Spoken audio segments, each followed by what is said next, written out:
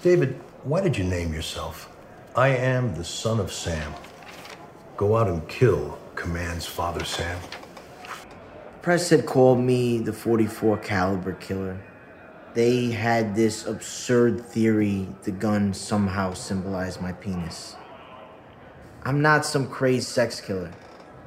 I needed a name that explained who I really was, that I was being controlled by a 3,000-year-old demon. People need to know demons are real.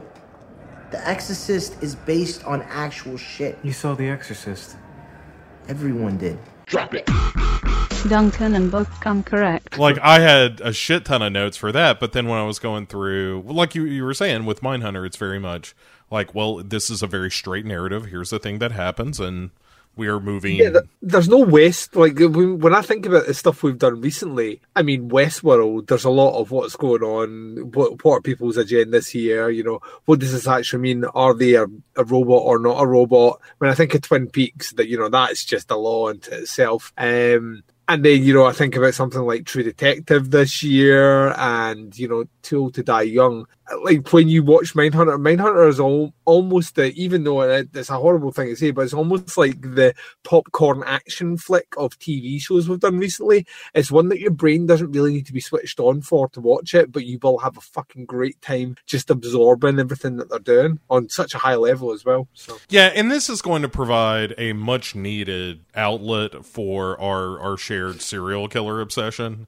Oh, I can't wait. Like, see when David Berkowitz showed up. Whoever it is that they are getting to pick actors to look like these killers, this guy needs a fucking Emmy. Because all of them are their fucking spitting image. Like, every single one thus far looks identical. The twist in that, Duncan, is they're actually clones. No, robots from Westworld that went back in time. Now that's a show I want to watch. Speaking of shows I want to watch, Duncan. Oh, yes. Welcome to the new season of Duncan and Bo Come Correct. This time around, we're calling it Duncan and Bo Hunt Minds because we're watching Mindhunter and we're not that creative. Don't throw we under the bus there. You came up with the show name, not me. Well, I'm open to suggestions. We can turn this around right now. That's what I thought, Duncan. Anyway, welcome back, folks. I'm Bo. That was Duncan, obviously. Hi, everyone. So we are doing this season, Mindhunter, the David Fincher show. Someone asked, "Hey, are you guys going back to watch it from the beginning?" We're like, no, we're not. We're not that ambitious. Clearly, you have not listened to this show long enough. Right. We're very much about shortcuts. What is the easy way out? Yeah, it was different with Twin Peaks in that we knew season 3 was coming, 6 months after we started going back to season 1. So we built into that one. In the case of this one, it's like, do you want to do season 2? Yeah, well, let's just do season 2. What about season 1? Yeah, well, we watched it, and that was like last year. So let's not do that. That was, my God, that was so last year, Duncan. So last year, bro. It was so last year, it was almost a year ago. Yeah, and I went back and watched, before season 2 began, I watched all of season 1 again. You madman. Where do you find the time? Well, Duncan, I've quit my job and I've devoted my life to Christ. I just wander the neighborhood now, handing out pamphlets and watching Mindhunter. No, it's just, that's what I did for a few days, you know? It was like, hey, I've got, you know, a couple hours. David Carradine Hare Krishnas. Yeah. You know, wandered the earth and had adventures, Duncan. But isn't that true of all of us, really? Mm-hmm. Wandering the earth and just having adventures? Yeah, this is true. This is, profound right at the start. Get used to it, bitches. That's right. You're gonna learn something or else. That's our motto. That's I was gonna open up one of them like SAT preparatory schools. That was gonna be the slogan. You'll pass your SATs or we'll kick your fucking ass. It's a side shoot office of Smokers Inc. I like that. Yeah. It's only if we can get James Woods in. I know he's crazy and right wing EF at the moment, but you know, I'd still watch him in that. Sure. Like I don't, just because the guy don't agree with my politics. James Woods has earned a lot of a goodwill Yeah, in my book. I don't know if he's all there though. Maybe not. Nowadays, I think he's maybe just went. Nowadays. I think he's went to the bad place. I mean, have you seen him in anything he ever acted in? Oh yeah, he's a delight. He's been crackers for years. That's what kind of makes him like he's a dangerous actor, and I kind of like dangerous actors. I like the actors that really through the right prism of looking at this performance is ridiculous, stupid, and terrible. But through another side of the prism, this is borderline genius. That's James Woods. Now I want to see a movie where James Woods plays Nicolas Cage's father. With a director whose only direction to either of them is more. Yeah, see in Sono then. Right. Yeah, exactly.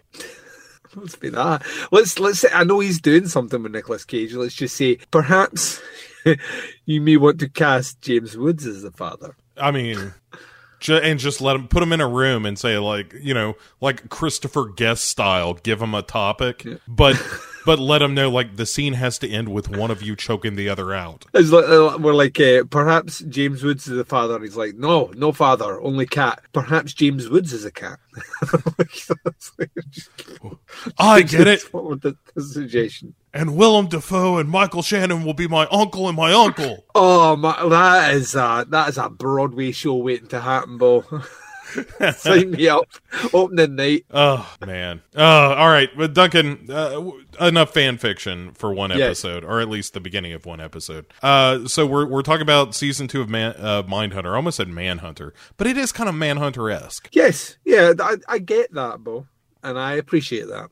I appreciate you appreciating that. And so, but before we get into the Mindhunter show itself, we like to talk about something we've been seeing, good and bad. And normally between seasons, it's like, look, just name a movie that you've seen in the past 3 months and it'll work because we haven't talked to each other in forever. In this case, though, it's only really been a couple of weeks since we wrapped up the last season. So give me something good and bad, and don't bring me none of that old bullshit. Something good. I can weigh now in on the conversation that we had on the last episode of Too Old to Die Young. I have seen Once Upon a Time in Hollywood, and I fucking loved it. Sure, it's a great movie.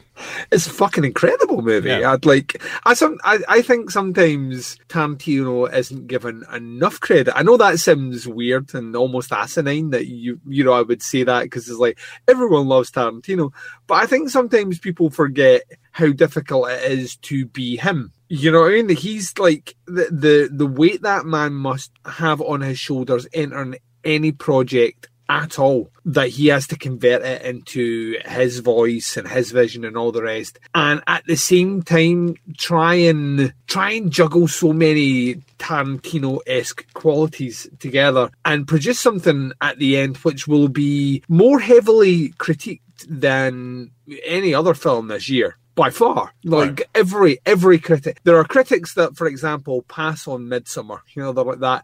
That's not the genre I watch. I'm not watching that movie. Like, no critic is passing over watching Once Upon a Time in Hollywood. Sure. So the sheer velocity of people checking out that movie is insane, and he just has to juggle that.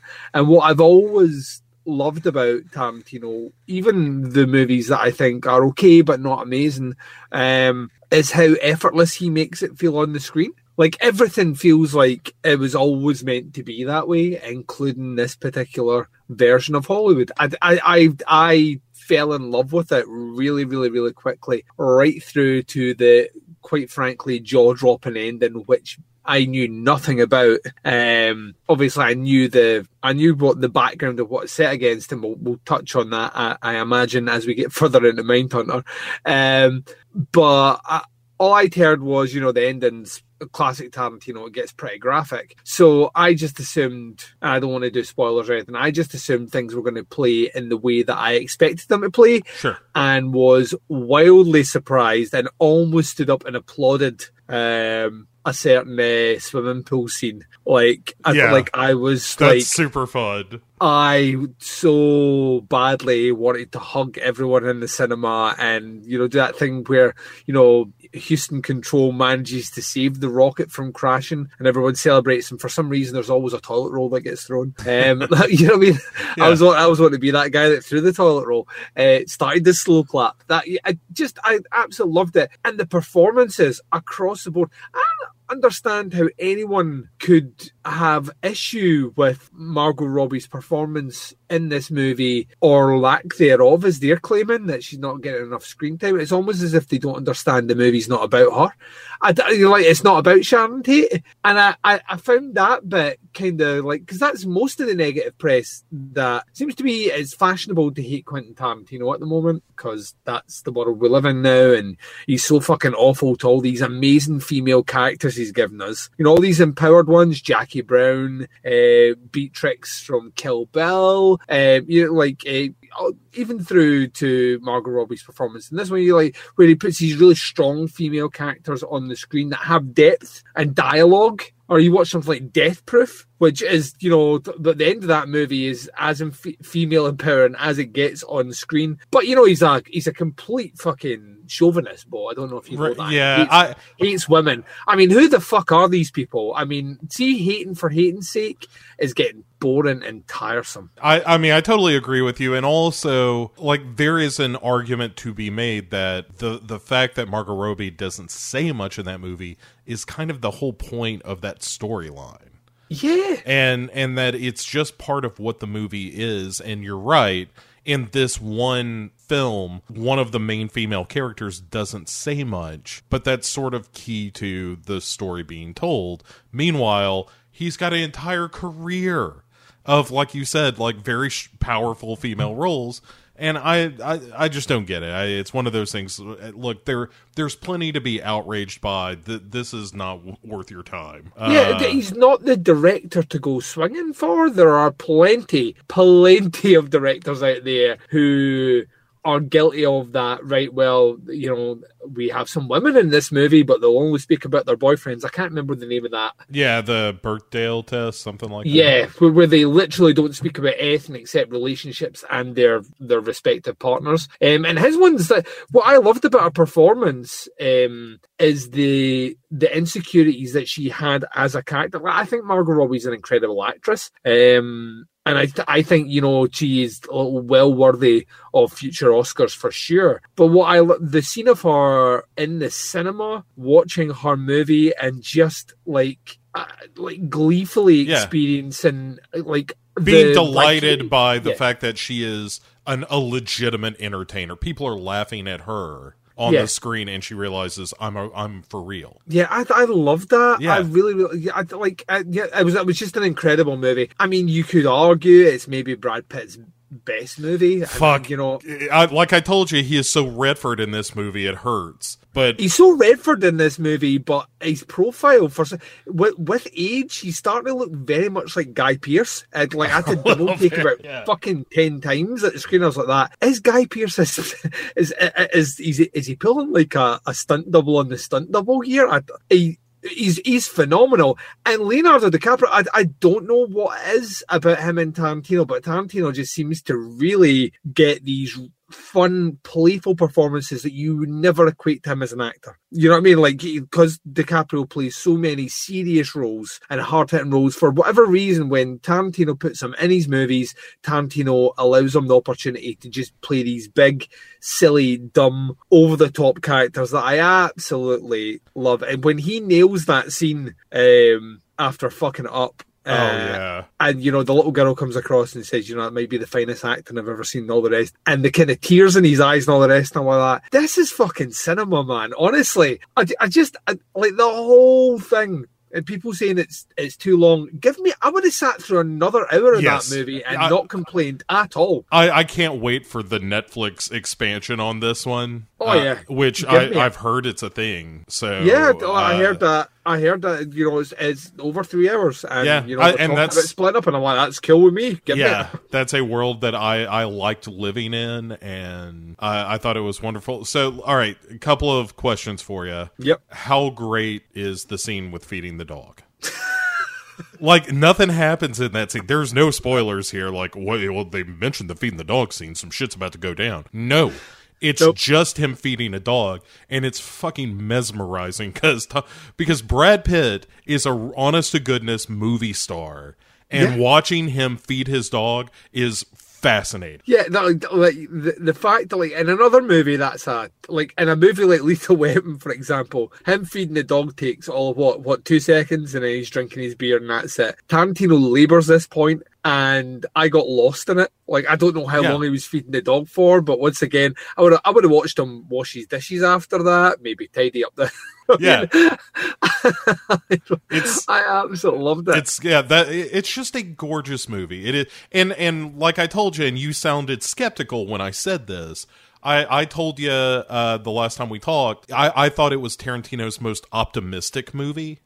I would agree with that, actually. I think it is. I'm with you 100%. It's clear that he has like a deep love and affection for that time period. Yeah. And I think the ending being pivoted in the way that it is speaks very much to that. Right. Of, like, you know, as the title suggests, like that is what Hollywood is. It's one great big fairy tale. Yeah. And now here's this version of it that everything's cool, you know. See the whole Italy stuff though, with the posters that are coming up. Oh, I know. And I'm like, this is literally my Italian collection series that I've been doing for the last 3 years. I'm like, I'm sure I've seen that fucking movie. Dude, the fact that they pay just lip service to the fact that, like, Leonardo DiCaprio hates the fact that all these directors, the Italian directors, just let everyone speak their native tongue. Yeah. And he's like, I'm just not cool with that, man. I don't like it. I thought that was really funny. Just a nice little touch. And which is only, like, it's so specific again to just people who love movies and know that's a thing. And plus that was the industry. Yeah. In the late 60s, if you were a has-been Hollywood actor, you would fuck off to Italy for 2 years. You would make a ton of money by starring in like 20 movies shot back to back. And then you would come back, maybe pick up one or two things when you could back in Hollywood. If things were still pretty quiet there, you jump back over to Italy, do another 20 movies in a year, and then come back over. Like, John Saxon made a fucking, like, about 10 to 15 years worth of his career before he found his little renaissance and the kind of the 80s, coming back to do things like Nightmare on Elm Street and stuff. He's in God knows how many of those Italian rip-off movies. Yeah, and like, he's great in all of them. He's fucking brilliant. The one of the greatest little factoids I've ever read is he's in a movie called Cannibal War or Attack of the Cannibals. I can't remember. It's fuck all to do with cannibals. It's more like a zombie movie, and it's on the Video Nasties list. So me and Andy Block led to do it for doing the Nasty and started reading into it. And in interviews, he cannot remember doing the movie at all. He was blind drunk for the entire shoot. And the reason that he was blind drunk and he did the project at all, like script unseen, was he was going through a messy divorce. That was literally it. Drank himself into a stupor, just signed up to do it. Yeah, faith, and it just gets me through the next 3 months. And did this, what can only be described as incredibly bad, fun little movie about fucking an outbreak in Manhattan. Yeah, he just did a career at that. I mean, yeah, I loved all those little things. Are just little attentions to detail. That some of the camera angles. He is clearly at the age now that he doesn't give a fuck if people think he has a foot fetish, because it's on show all the way through the movie. I kind of fucking feet everywhere, man. I wonder if at this point he's just leaning into it. Because I said the same thing. I was like, man, maybe up until Margot Robbie goes to the movies, I was like, I don't know, maybe he's cleaned his act up. And then off come the shoes and her feet go on the seat in front of her. And it's like, well, all right, I spoke too soon. And then it's just left feet and right. Everywhere. Yeah. It's feet everywhere. And I'm like, well, you know what? He can do whatever the fuck he wants. You know, he's earned that goodwill from me. Yeah, I thought it was an absolutely incredible movie. To be honest, like, I always do my top 20 horror movies and I always do my top 10 movies that I've seen this year. It's jostling for the top, man. Honestly, it's a pure joy of a movie. I cannot wait to go and see it again. And anyone that's been in earshot of me since I saw it last week has had to listen to me talk about how great I think it is.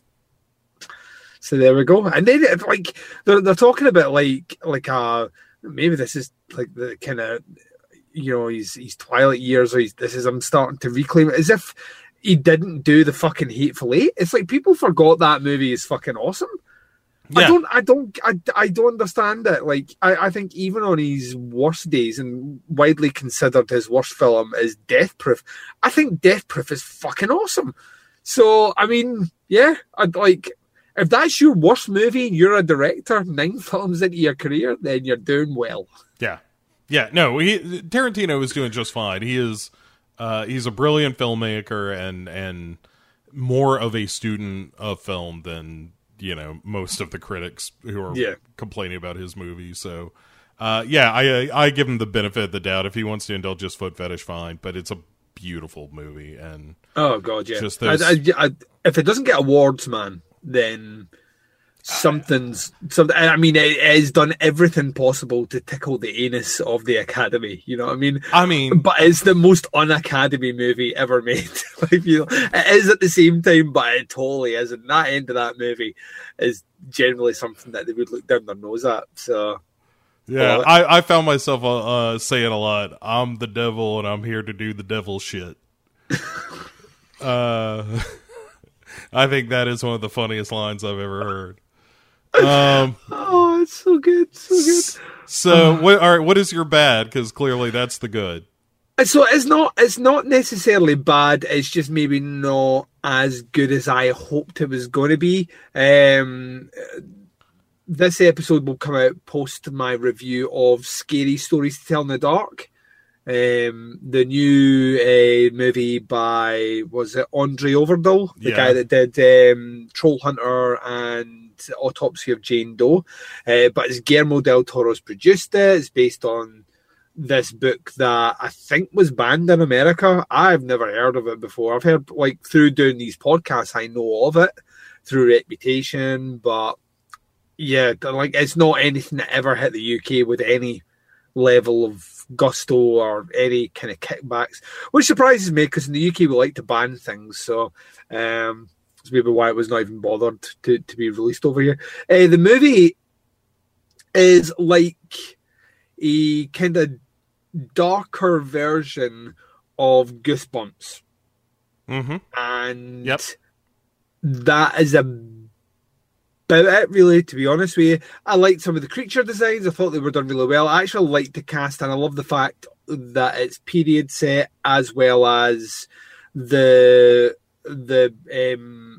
script and stuff like that. Like the fact it's set at Halloween was cool. It's just a very vanilla movie to me. Like it didn't do. It's not. I don't think I'm the aimed market for it either. I think it's probably aiming for people that are a bit too old for Goosebumps, but maybe a bit too young for fucking Hereditary.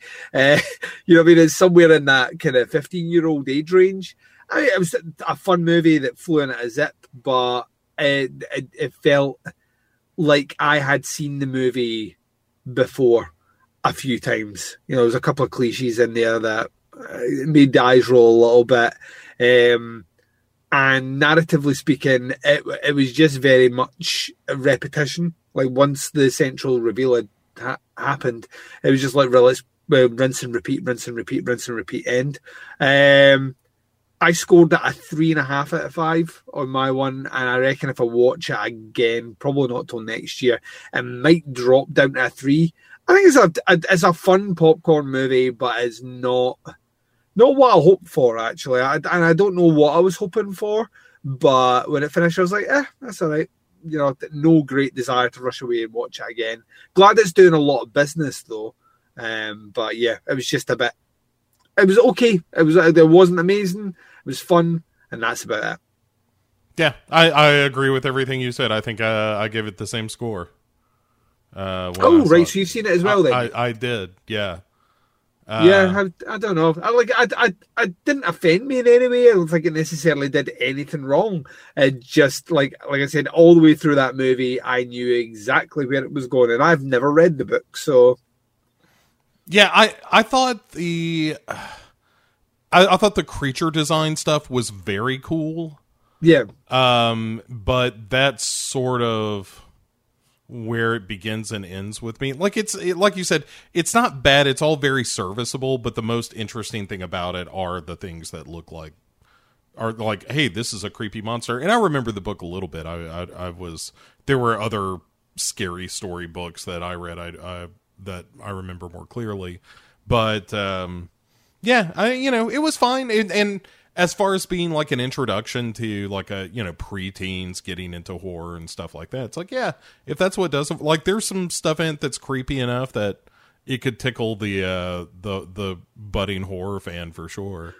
Yeah, I mean, some of the creature that pieces himself back together is fucking awesome. Yeah, I think loved that.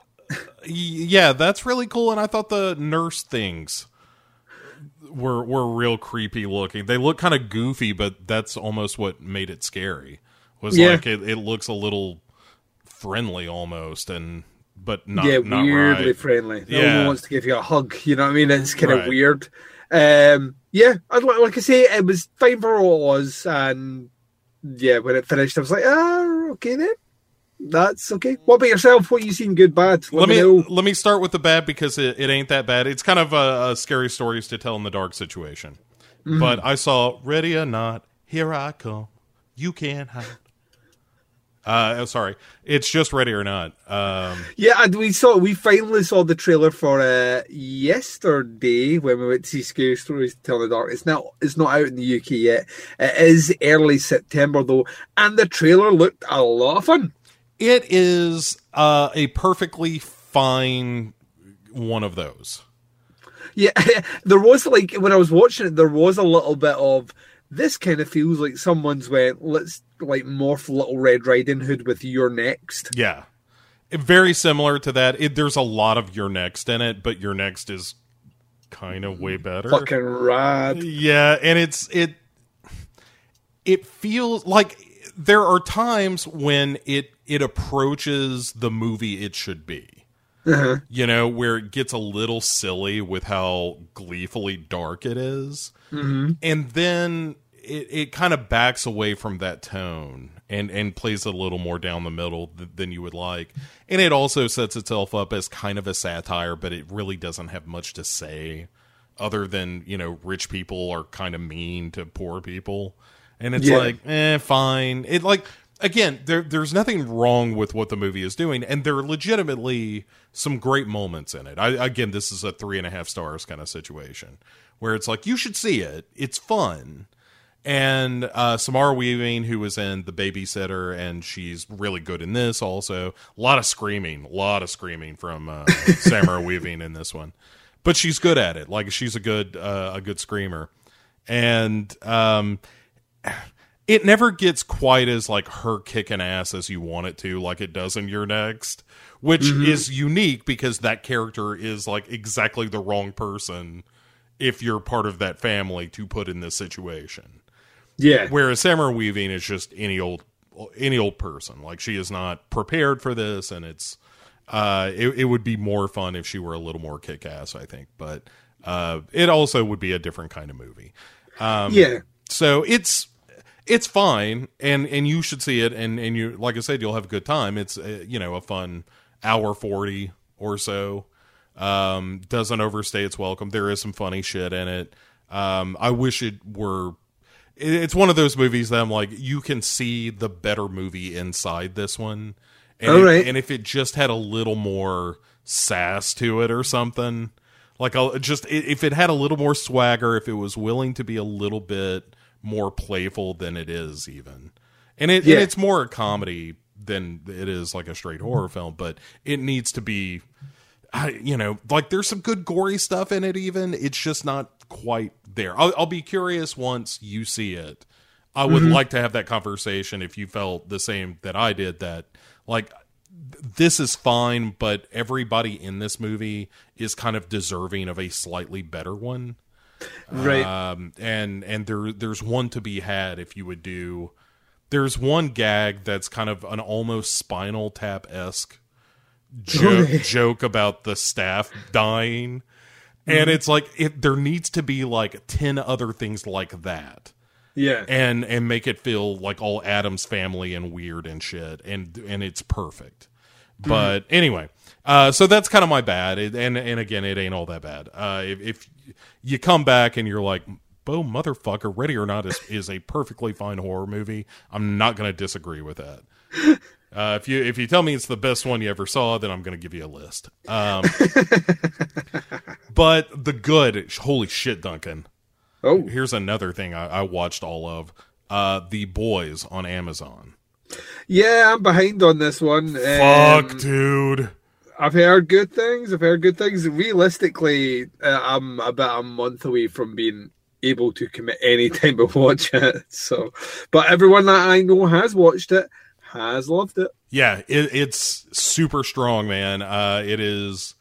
For those of you listening who don't know what The Boys is, it is an Amazon exclusive series about a world in which superheroes exist, but they are all employees of a big corporation.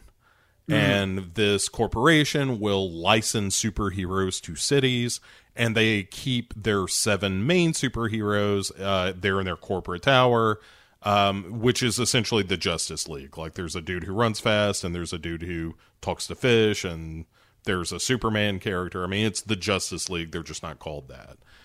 And the premise of the show hinges on the main character, Huey, who is leaving work with his girlfriend one day when she is struck by the super fast flashlight character and pulverized because he is moving at, near the speed of light. And she just turns into red mist. And so Huey then becomes embroiled in a scheme to kill the superheroes. To do what cannot be done and murder gods among men. And Keith Urban is in it, or Carl Urban, I'm sorry. Carl Urban is in it as a guy named Butcher, who is full bore about killing superheroes and is a real fun character. And it's just tremendous, man. It is fucking dark. It is grim as shit. There is some stuff that happens on that show that is among the most heinous things I've seen happen on a show anywhere. And it's a show about a bunch of stupid superheroes. It's great. It like, even if you don't care about superheroes or whatever, like, this is one of the few times I will ever say it doesn't matter if you like superhero stuff. In fact, this show will probably work better if you don't, because all the superheroes are fucking assholes. And it's beautiful. I'd like I say, everything I've seen, and I don't mind those sorts of shows. Like, so, like, we'd watched like things like Preacher and stuff, like on Amazon. Like, we've enjoyed that in the past. So I was like, that, yeah, I'm totally in the mood to watch this. But for the listeners out there that might not know, I'm in the process of getting ready to move house. So, like, trying to find time that me and my wife can commit any. The reason that we'll find that when we get into our Mindhunter conversation, one of us went full in and watched a lot of that, while the other one only watched 2 episodes. Yeah, but I'm not going to spoil anything. I'm not going to be like, no, yeah, of course not. Yeah. You're never going to guess what happens in episode 5, dog. Hey guys, it's the devil again. Oh no, who made the devil? But these are my boys.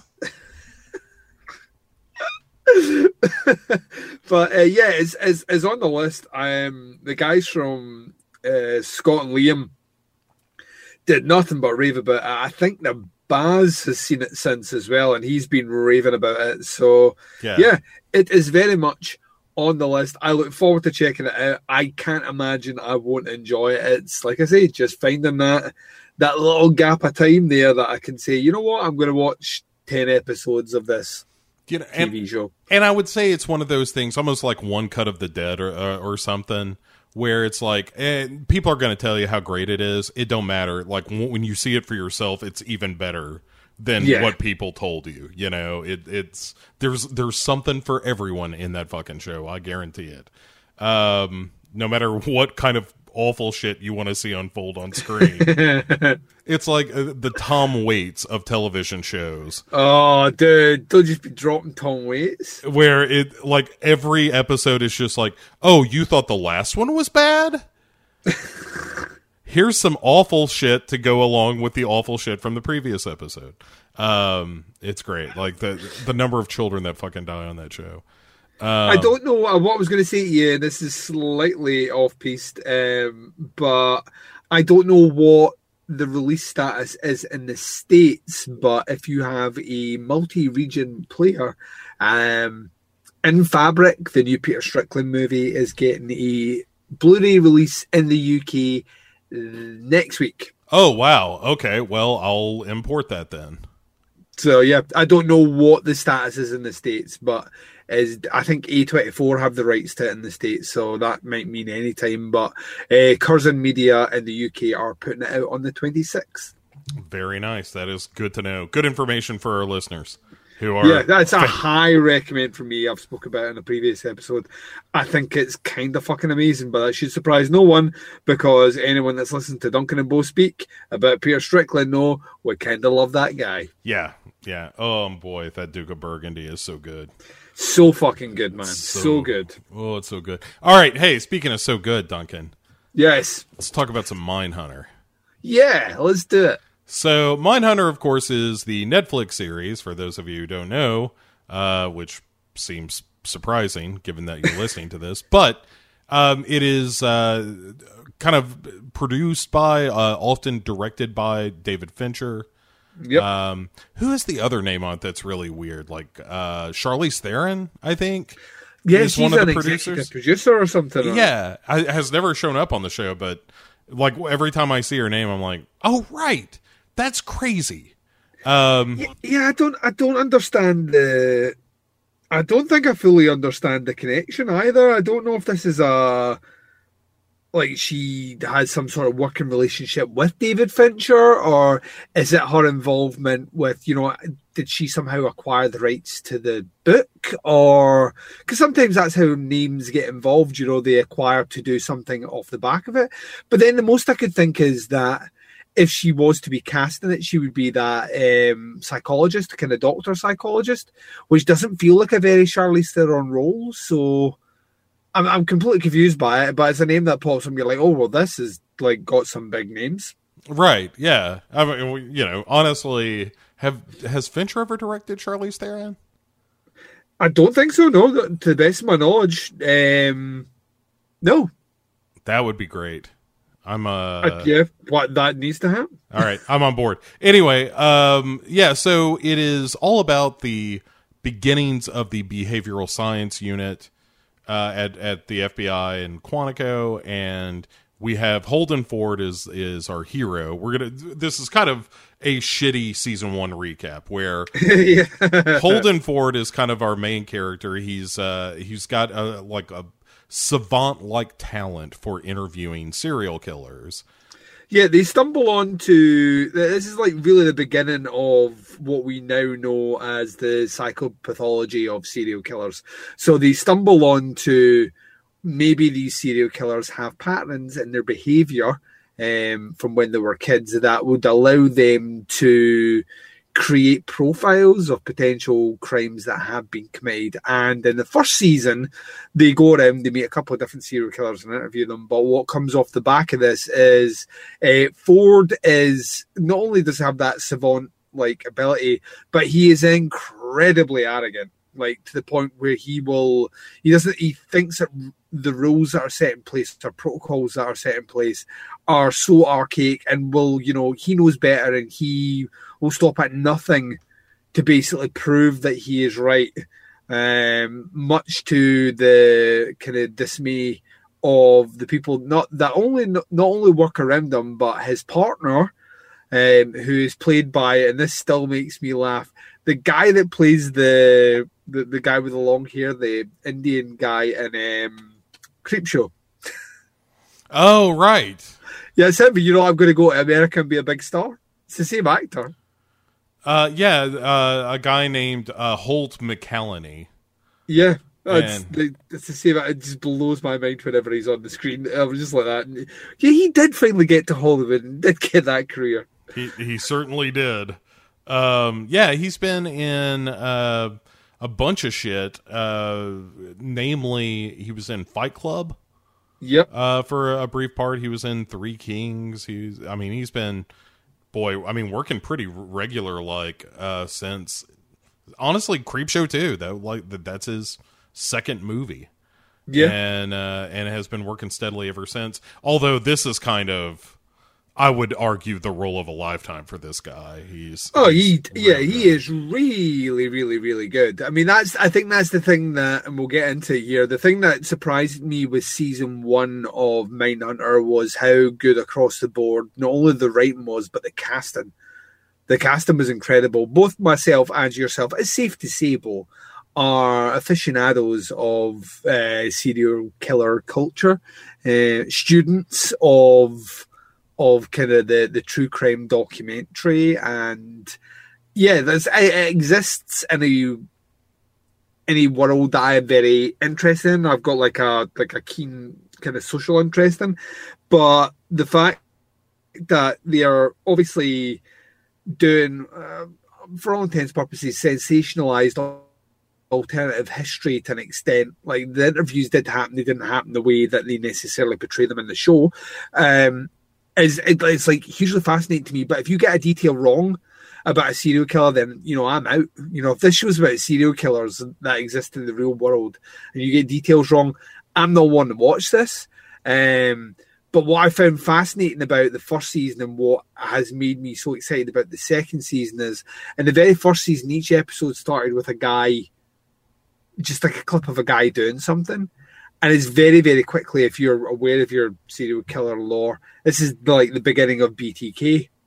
And the fact that they have that in the background and are now about to link that into the show makes me very excited. So the first season ended with Ford going out to see Ed Kemper, the co-ed killer, after being basically suspended, close to suspension, flying out to California, going to meet him, had the weirdest interview you could possibly have, and Ed Kemper came across and gave him a hug. And when he walked out, he collapsed with what at first appeared to be a heart attack. Season 2, Bo, didn't jump ahead 6 months or a year, which I hate when they do that. It just kicks right off where we finished. Yeah, I mean, we get kind of the answers to things pretty quickly here. Although, to begin with, of course, we have to start, as we do pretty much every episode, with Park City, Kansas. Yes. And so our hero, Dennis Rader, it's his house, and his wife has come home from shopping. And she hears something, and the show does a little bit of a fake. Like, we know, again, if you kind of know anything about serial killers and that, like, to the point where you know shit like, oh, this is where they were from, and this is how they killed people, and this is how they got caught. That kind of weird shit that sometimes you shouldn't seek it out, but there it is on the internet, and that's what you end up doing with an evening.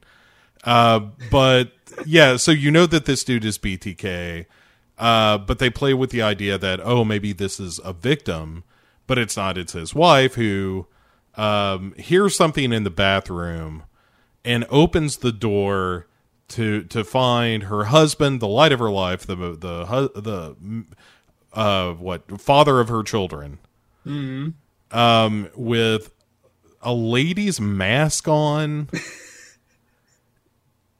Jerking off while he, has a loop around his neck tied to the bathroom door handle in a little bit of autoerotic asphyxiation fun.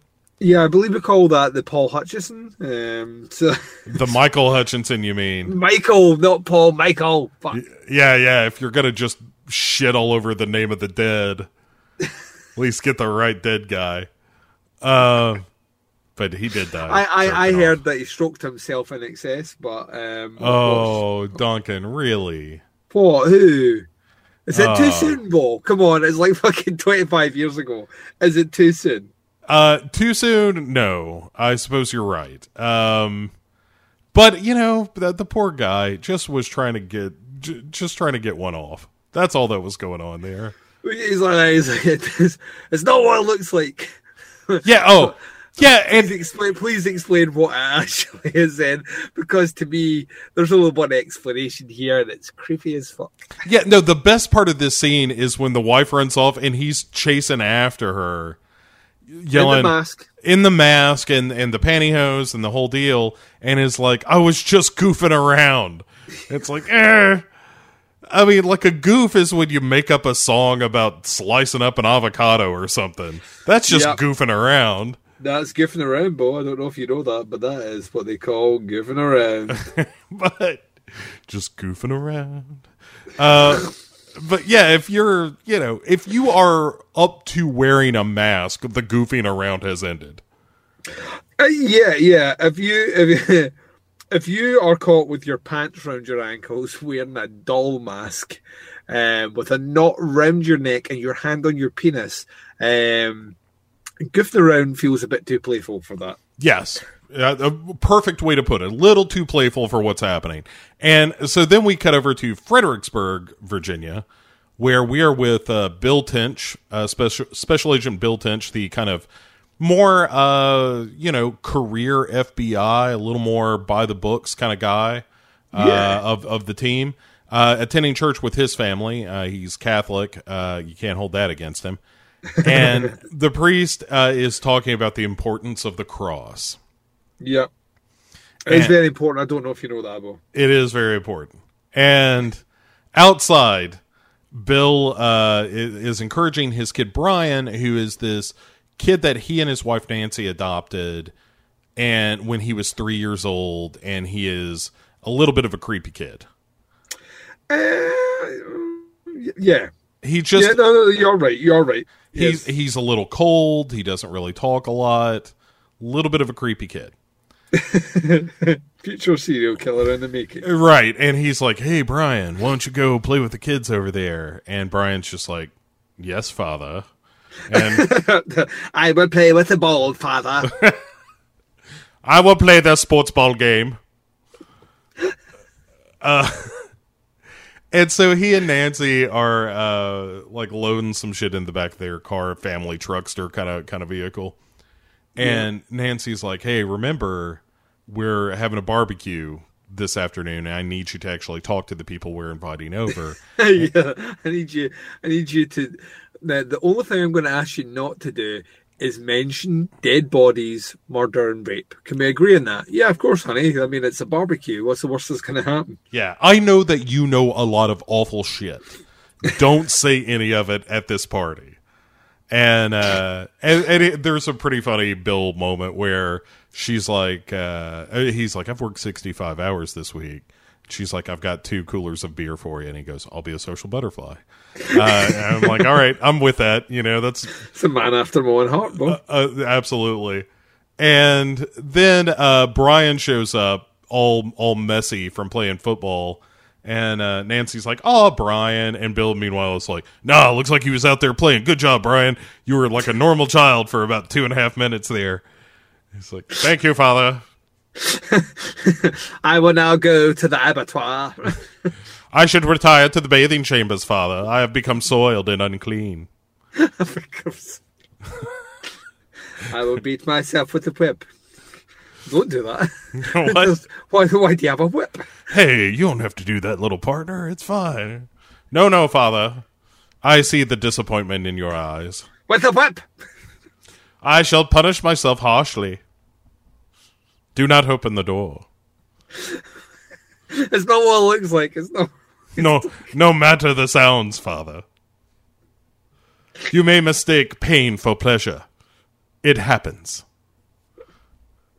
Yeah, so good. So good. I have ordered a gift for myself. They call it the lament configuration. Please don't open it without me, Father. Ah, yes, little child playing football. Yes, it is I, Pinhead. I have returned.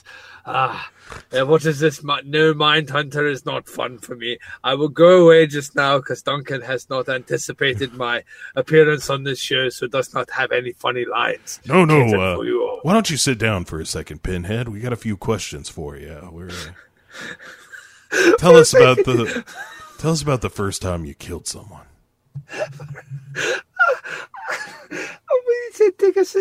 For some reason, I thought he was on Dateline to Catch a Predator. Oh, no. I did not know that this was an underage 13-year-old boy that had opened the box. These condoms, I always carry them with me, and I'm sure the child said when he opened the box that he was 19. All right, I'll give you the rubbers, Pinhead, but why the video games? Yes, I mean the video games. Yes. Right, he rushes outside. He rushes and gets fucking tasered by the police. Yeah. I want to see that now. I want to see slasher killers on To Catch a Predator. Yeah. You know, like the Ghostface killer phones up like Sydney and then arrives at our house only to find that fucking Chris Hansen's there. Like, Mr. Ghostface, you just want to take a seat there. Oh, my dad's gonna be so mad at me.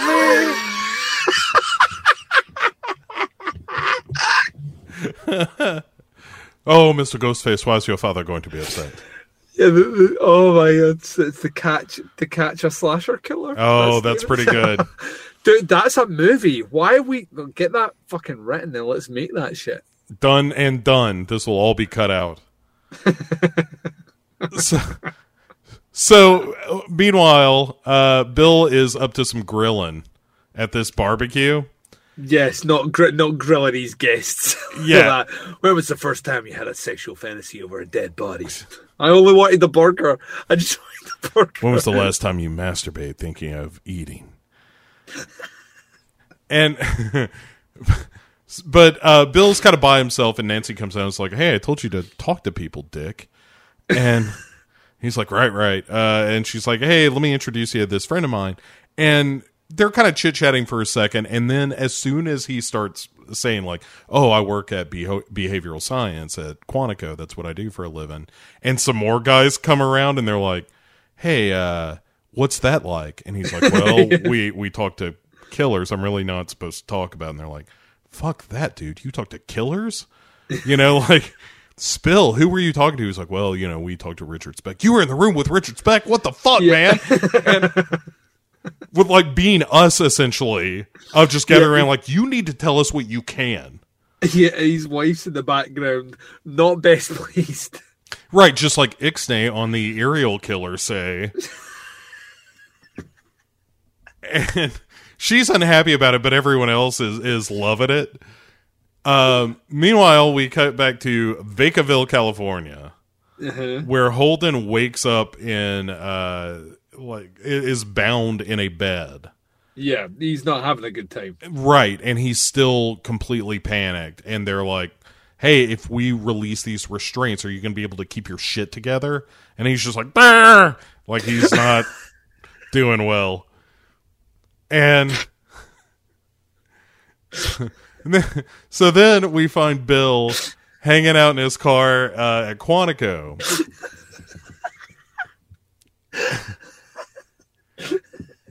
I was in the king. He got the Dougie voice, the Dougie Jones voice. Yeah. Brr. Yeah, he has a little Dougie Jones in this scene. But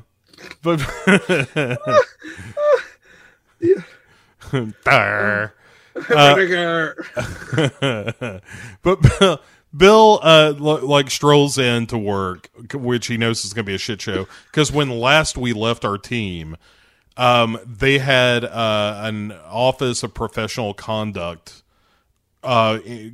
inquiry going on. Yeah, because there's a whole deal where Holden used some dicey language when they were in the Richard Speck interview. And he ordered some of that transcript at Bill's behest, who was like, hey, maybe you don't want that transcript getting out there because of what you said, where he was talking about some cunts, and it was nasty. Yeah, but it was nasty, not if you're a Scotsman, where that's just like par for the course of the vernacular. Yeah, semi-affectionate. Yeah, well, yeah, that's what I've said many times before. If I would call like Baz a cunt, and he would be happy that I call him that because that's Scotland. Yeah, so. yeah. So, but in this case, it's considered like he was sort of crossing a line in the opening with Richard Speck. So Bill is the one who kind of convinces him that they should edit the transcript, which they get the new agent Greg Smith to do. And Greg Smith also, as we Agent know, Smith, by the way. yeah, it's like Mr. Tench. But he ended up dropping the original cassette into the like interoffice mail to go to the OPR. And they get it and open an actual investigation because now there's this discrepancy. Basically looked like they were covering it up. I believe in professional circles that's called a real dick move, Bo. Yeah, it's not cool. And so one of the reasons Bill is hanging out in his car before going into work is because all this shit is going on. Yeah, he's going into work knowing fine well a shitstorm's probably a brewing in there. Right, and as soon as he walks in, it turns out that his boss, Shepard, the chief, has asked for transcripts and copies of everything now. And also he wants to see Bill at the end of the day, and he's like, oh, fuck, none of that sounds good. And then, this is like where the show is just like, all right, murder nerds. Here's what you're watching for. Where one of Bill's old cop buddies or FBI buddies, a guy named Don, comes in with a, big file, and he's like, hey, I'm bringing you this cold case because eventually it's going to find its way to you anyway. Yeah, that's right. And it's BTK. Yeah, and I got harder than the Dickens. Sure you did, because you're a sicko. And it's like, me and my wife were watching it, and she's like, who's BTK? And she turned around, already had the rope around my neck, the doll mask on, and my coffin hand. So, how long have you been just keeping that in arm's reach? It's like, it's not what it looks like. It's not what it looks like. I was just goofing around. I was just cleaning it. It went off. Oh, my God. I assume you mean your penis.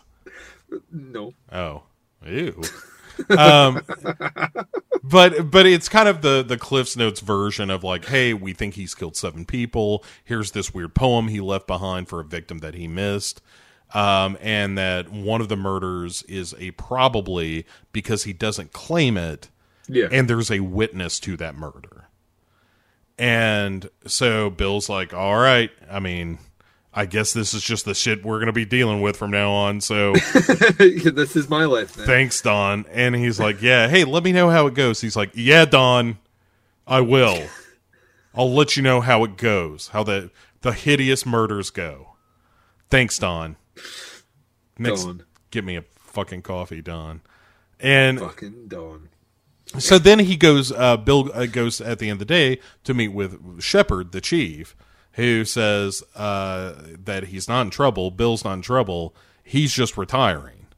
And that there's this guy named Ted Gunn who's going to be taking over. Bill's like, really?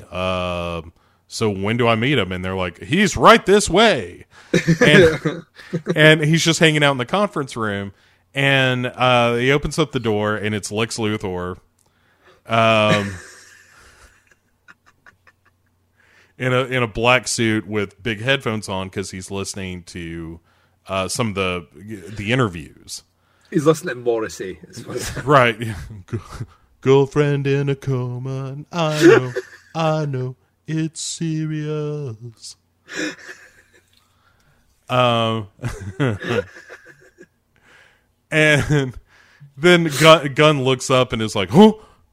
No, it's just, I was listening to some tapes. It's just a little more, some Smiths. It's cool. And It's like he sings about real things. I mean, I would like to go out tonight, but I haven't got a thing to wear. Right. Finally, somebody who's speaking the truth to me. Goddamn Morrissey. Yeah. Oh, and just has stayed a gym all his life. That's what's really. Oh yeah, impressive. he didn't go down the James Woods angle either. Legendarily nice guy, Morrissey. Yeah, in Scotland, if you call Morrissey a cunt, it doesn't mean the same thing as what I call Baz a cunt for. Yeah, that's like, yeah, Morrissey's a cunt. Yeah. Nice, Bo, that's it. Yeah. It rubs off. I like it. Yeah. So Lex Luthor is like, hey, Shepard, fuck off. I need to talk to Bill here alone.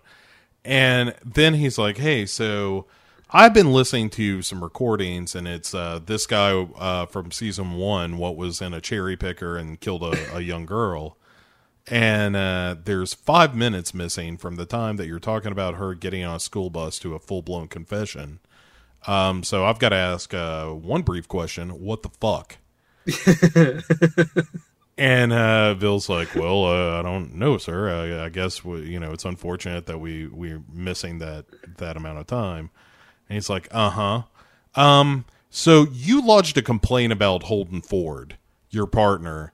What's that about? And he's like, well, I did. I felt like that he was, crossing the line and being impulsive in some of his interviews and some of his behavior. And he's like, uh-huh. So should we get rid of him? Is that what you're saying, Bill? You going to be a man about it? Real name? Yeah. If that is your real name. Yeah. You going to stop hiding behind your little memos? What do you think, Bill? Should we fire him? Yeah, fucking Bill. Come on, Bill. And but then he's like, no, honestly, I mean, without him, the way he puts it is, it would diminish the promise of our work. Yeah. And then Gunn, the new boss, is like, uh-huh. That's exactly what I was hoping you would say. He's like, yeah. You're right. Oh, that was the perfect answer, Bill. Turn around. Don't look at me. Don't look at me. Say it again. Say it would diminish the promise of our work. Sir, I don't know that this is completely appropriate. You gonna write another memo, Bill? God, just write another memo. You're really good at taking things out of recordings. Fucking edit this. Yeah, sure. Then he asks if he's like, hey, Holden is kind of a crazy person, but can we harness his instincts? And then he's like, hey, do you know anything about horses, Bill? And Tinch is like, well, I know enough to lose at the track. And he's like, all right. That's a funny joke, Bo. That's a funny joke. Yeah. And but Lex Luthor is like, shut your fucking mouth, Bill. Let me tell you about horses. He's like, we've got like these super fast horses, and you have a couple of choices with them. You can geld them and castrate them, and they'll calm down, but they're going to lose that little spark that makes them special. Or you put blinders on them, and that helps focus that raw energy. So, Bill, will you be my blinders? And he's like, yes? Question mark? And then before he leaves, he's like, all right, that sounds great, Bill. Get the fuck out of my office. Oh, by the way, that OPR investigation, that's probably a real hassle for everybody involved, so we'll see if we can make that go away later. And Bill is like, all right, I don't know what the fuck just happened in there. But he's heading back to the office and passes by Carr, and they're not really on speaking terms, as is anybody in the office because of all this. Like, hey, who sent this tape to the OPR? And Bill had accused Wendy Carr, the psychologist of the team, of doing that. And anyway, so they're not chummy right now. Yeah. We're not getting along right now. And Bill is passing her in the hallway, and they don't say a word until he says, well, Shepard's retiring. Shepard. Sorry, I just started doing, what's his name, Rex from Mass Effect 2. Shepard. You totally fucking did.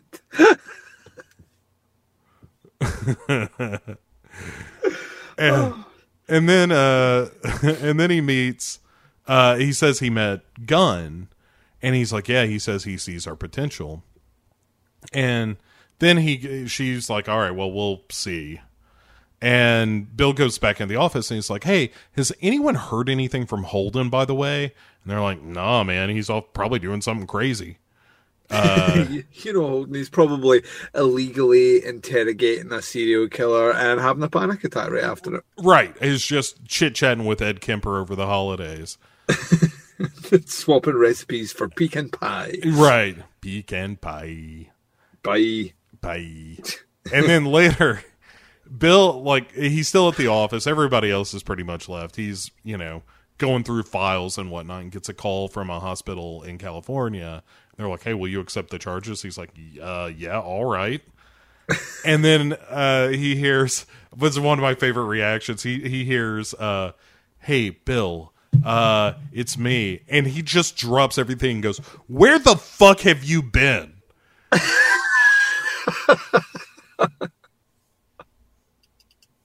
It's so good, man. He is pissed.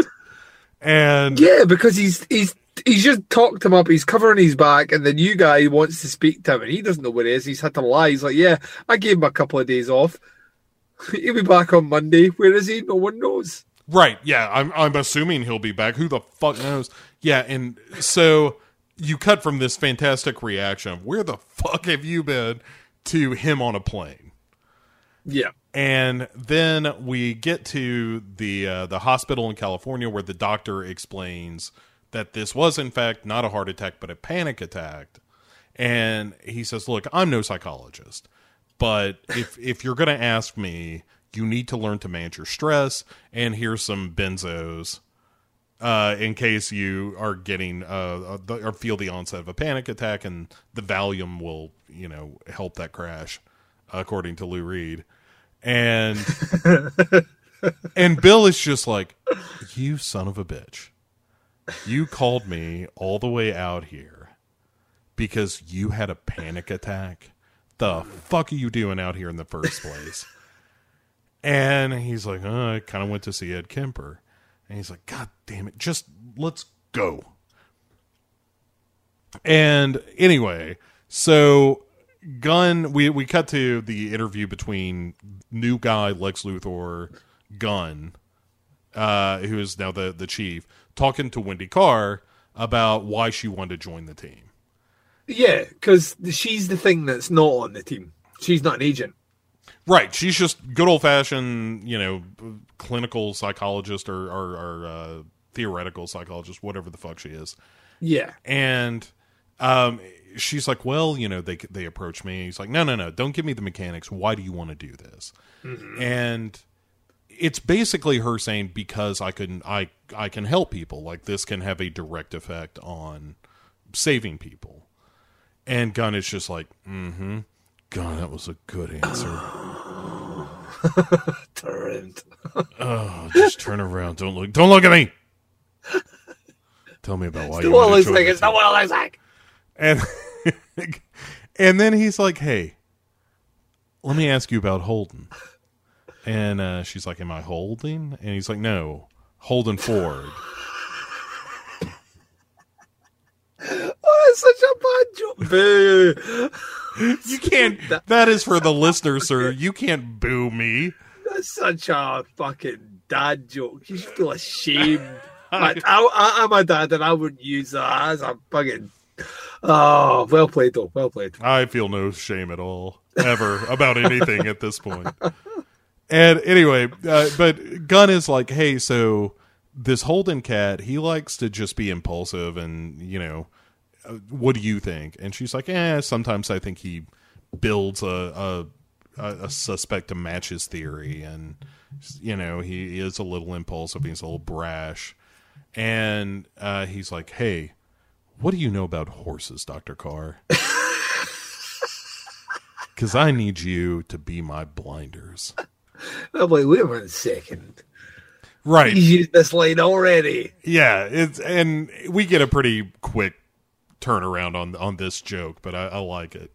And But so we leave that meeting to go to Bill and Holden, going through the hospital as Holden's being discharged, and he has to stop to breathe, like he's still not totally cool. No, he's fucking his nerves have been shattered, boy. Yes. And Bill gives him a good old fashioned 1950s, you need to get your shit together. He's 2 seconds away from like doing one of those dramatic slaps, like forward Right. and backward. Yeah, and this goes like from there, like, and Holden, sure enough, is like, all right, I'm following you. And then they get on the plane, and Bill is like, look, we got a new guy in charge now, and here's the deal. When we do things from now on, we're doing it my way. You can't start fucking around and visiting Ed Kemper on the side, and this panic attack shit better stop right now. And It's like the greatest conversation ever. Like, you know what I mean? It's like, you can't just be going off and visiting the co-ed killer whenever you want. yeah, and he ends it with like a, not even a, I want a response. It's not if you understand what I'm telling you, which he does. And it's like, that's right, motherfucker. Bill in the house. And he takes him, Holden all the way home, like drops him off, has brought some of his own clothes for him to wear. And as they're pulling up to the Essex house, where just this kind of apartment efficiency place where Holden is living since breaking up with his girlfriend, who was kind of cheating on him, maybe, probably. Yeah. And anyway, pulls up in front of this joint, and he says, look, if you need anything. And Holden's like, look, I'm going to be fine. Everything's cool. And he gets out of the car, Holden gets out of the car, and Bill just goes, you're welcome. Yeah. And it's like, come on, man. Like, Holden is a very good character, but he's just such a little prick sometimes that you're just like, come on, man. Like, Yeah. Bill is old school for sure, and maybe you two wouldn't be the best of friends outside of this arrangement, but don't be an asshole to the guy that just flew to pick you up from the Giggle Factory. He's had your back here. Yeah. Right, and was like, I covered for you. You need to be there Monday morning. When you show up to work Monday, have your shit together. Like, take the weekend and do what you got to do. And so what he has to do is he goes to his apartment, Holden does, pops a Valium, takes a shower for the ladies, and then just falls immediately into bed and asleep. It's been a long day. Yeah. So then we go to that Monday morning where Holden shows up to meet Chief Gunn, and Gunn is like, hey, you ever been to the executive dining room? And he's like, no, I haven't, Chief Gunn. He's like, hey, call me Ted. And he's like, okay, no, I haven't, Ted. And he's like, all right, well, they make a good omelet. Come with me. And so they're going to go off to have their meeting. Meanwhile, Bill has shown up and sees, to Holden's credit, that he's already there. Like, his briefcase is on his desk.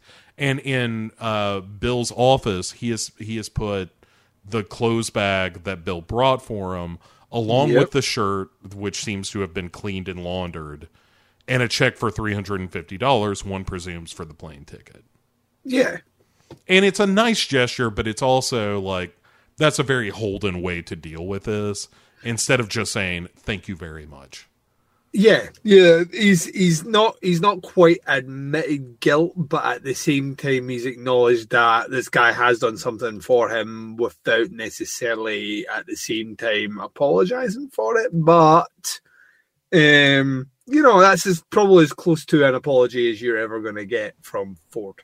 Yeah, I agree. And so when Bill then talks to Carr, he like ducks into her office, and she's kind of cold with him at first, and he's like, look, we need to clear the air. Like, you're talking about a fresh start with this new guy, Gunn. Let's bury the hatchet.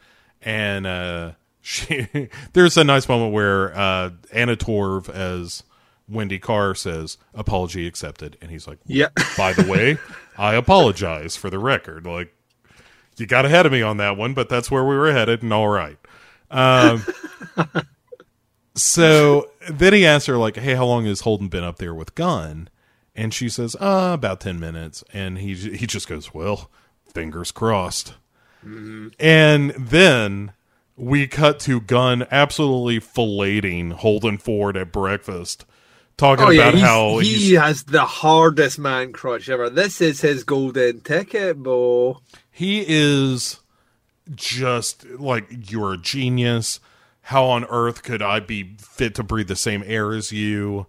But ultimately, he's like, look, we're going to make the behavioral science unit the first call. Like, when we're dealing with a gruesome kind of situation or something that is clearly a serial killer or something like that, you guys are going to get involved in the field before an invitation comes. Like, we're going to insert you into that situation, but we need a high profile win. And so you just be on the ready and be on the lookout for that situation that's going to put us in a place where we can show our value to the FBI.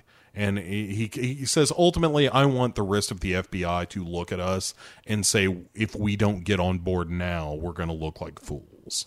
Mm-hmm. And so he is like 100% behavioral science. And he's like, you're going to have a direct line to me. But the one condition is, don't you ever, ever put me in a situation like you did with Shepard where we get blindsided by something. Mm-hmm. And he's like, you got it, Ted. Yeah, and every time he's saying it as well, what I love about the actor that plays the whole character is that it's always baby steps at first when he is doing something, and then the cockiness gets the better of him. Yeah. Yeah. He cannot... He can't help himself, right? Because he's a narcissist, you know. Yeah, he has some of the same traits as the people he's going after, and one of those is just this unbelievable confidence in himself that he is always right.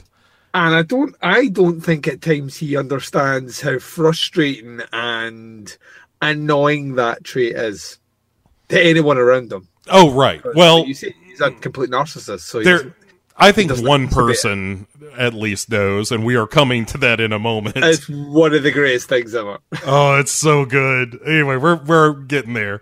So Wendy is going over the stats with William Hance, the first black serial killer that they're going to interview. Well, yeah, because Gunn says to Thingamajig as well. Gunn says if you could interview one killer, who would it be? And he's like, Manson, but we could never get him. He's like, I can get Manson. Right. I can get you a Manson tomorrow. I could get a Manson right now. Actually, you don't think I can get you a Manson? I can get Manson. Hey, look at me. Do I look like a guy who can get you Charlie fucking Manson? Yeah, I can't get you tickets to Manson. I can get you tickets to Manson. Question is, are you the kind of man willing to pay for tickets to Manson? It's my sideline business. What do you know about horses, Holden? Yeah. Holden, how much do you know about geldings? Yeah, so Holden busts in and it's just like, yeah, fuck all this noise. Yeah, like Gunn was impressed. He's on our side. And how He's about... gonna get his motherfucking Manson, yo. Right. Like, I got us Manson, bitches. And everyone else is like, well, he never really killed anybody. And yeah, they do what like I do every time someone like mentions Charles Manson as like one of the notorious serial killers. And like, he never actually killed anyone. Yeah, that he was prosecuted for. That's not to diminish the clearly vile things the guy did, but it was not his hands that did it. Yeah, no, I mean you're right, and he's. And like you said, they're having that reaction of like he's I think it's Greg Smith, Agent Smith is like, Mr. Ford, we can't go chasing everyone who's infamous. Yeah, and he's like, what the fuck are you guys talking? It's Manson, and they're just like, fuck a bunch of Manson. And then Holden's like, you know what? All right. You want to do this? You want to do this, Greg? It's time to clear the air around here. And he goes through the room and is like, you know what? I've been thinking about who dropped a dime on us. It wasn't me because I didn't give a shit. I was ready to let that tape go as is. Bill didn't do it because he was willing to destroy the tape. Yeah. He was like, Wendy didn't do it. And it frankly offended me that Bill thought she might have been able to do it. Yeah. And he's like, so that only leaves one other little prick in this room. You know, 1 + 2 + 2 + 1. You know what I mean? That's, Yeah. So what do you have to say about it, Greg? Greg takes his mask off and reveals that he was actually the old lighthouse keeper from the beginning of the episode. Right. Well, he's the only, like, Holden is just immediately like, I have, like, you know, Sherlock Holmes my way through this. Oh, yeah, like, remember, right, I might have had a panic attack here, but remember, I'm a fucking investigator with the FBI. Right. And so I know the only person in this room who would have done it is Greg. What say you, Greg? And he's just like, well, you know, I thought it was the right thing. And everybody's just like, fucking Greg! And like, just as everyone is getting their heads around the idea of like, hey, you need to go through proper channels if you've got a problem, Greg. And like laying into him. And then Gunn walks in the room and is like, is anything going on in here? Somebody getting accused of something or something? And he's like, "Oh, shut your mouth. How can you say?" He's like, "What's the the best moment in the whole show for me is when he walks in and he goes, "Hey, you must be Agent Smith," and Greg is like, "Yeah," and he goes, and then just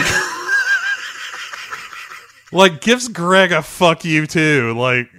And I don't know if it's necessarily inspired by, like, I suspect he's the one who sent the tape.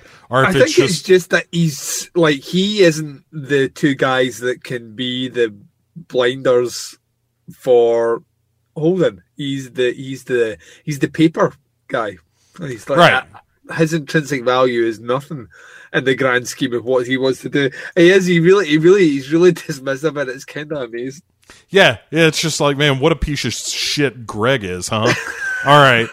So how long is it going to take for you to put all this together and like have a workable plan for us to move forward into the field? And she's like, I don't know, a couple of years. He's like, nope, wrong. And they're like, Jesus, hang on. You okay, Ted? And he's like, look, you're going to get a bunch of new resources. How's that sound? And Bill is like, I got this one, everyone. Sounds crowded.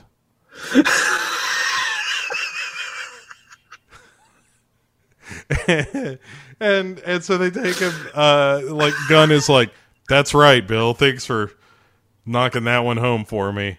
I got this whole new space for you. I got lines coming in for this giant CPU to crunch your data, and we're going to have a break room over there. And Wendy is like, in a bathroom. And he's like, fine, bathroom. Sounds good. Whatever you need, lady. I don't want to hear about your bits.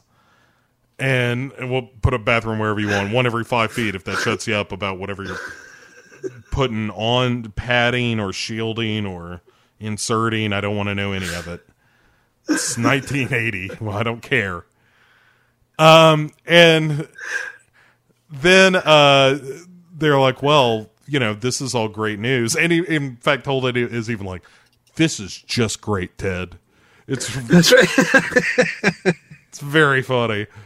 And then Bill immediately goes to his office and grabs all his shit and is like, hey, I'm going to be the first to move out of here if we're going to get all this new space. So fuck you guys. Especially you, Greg.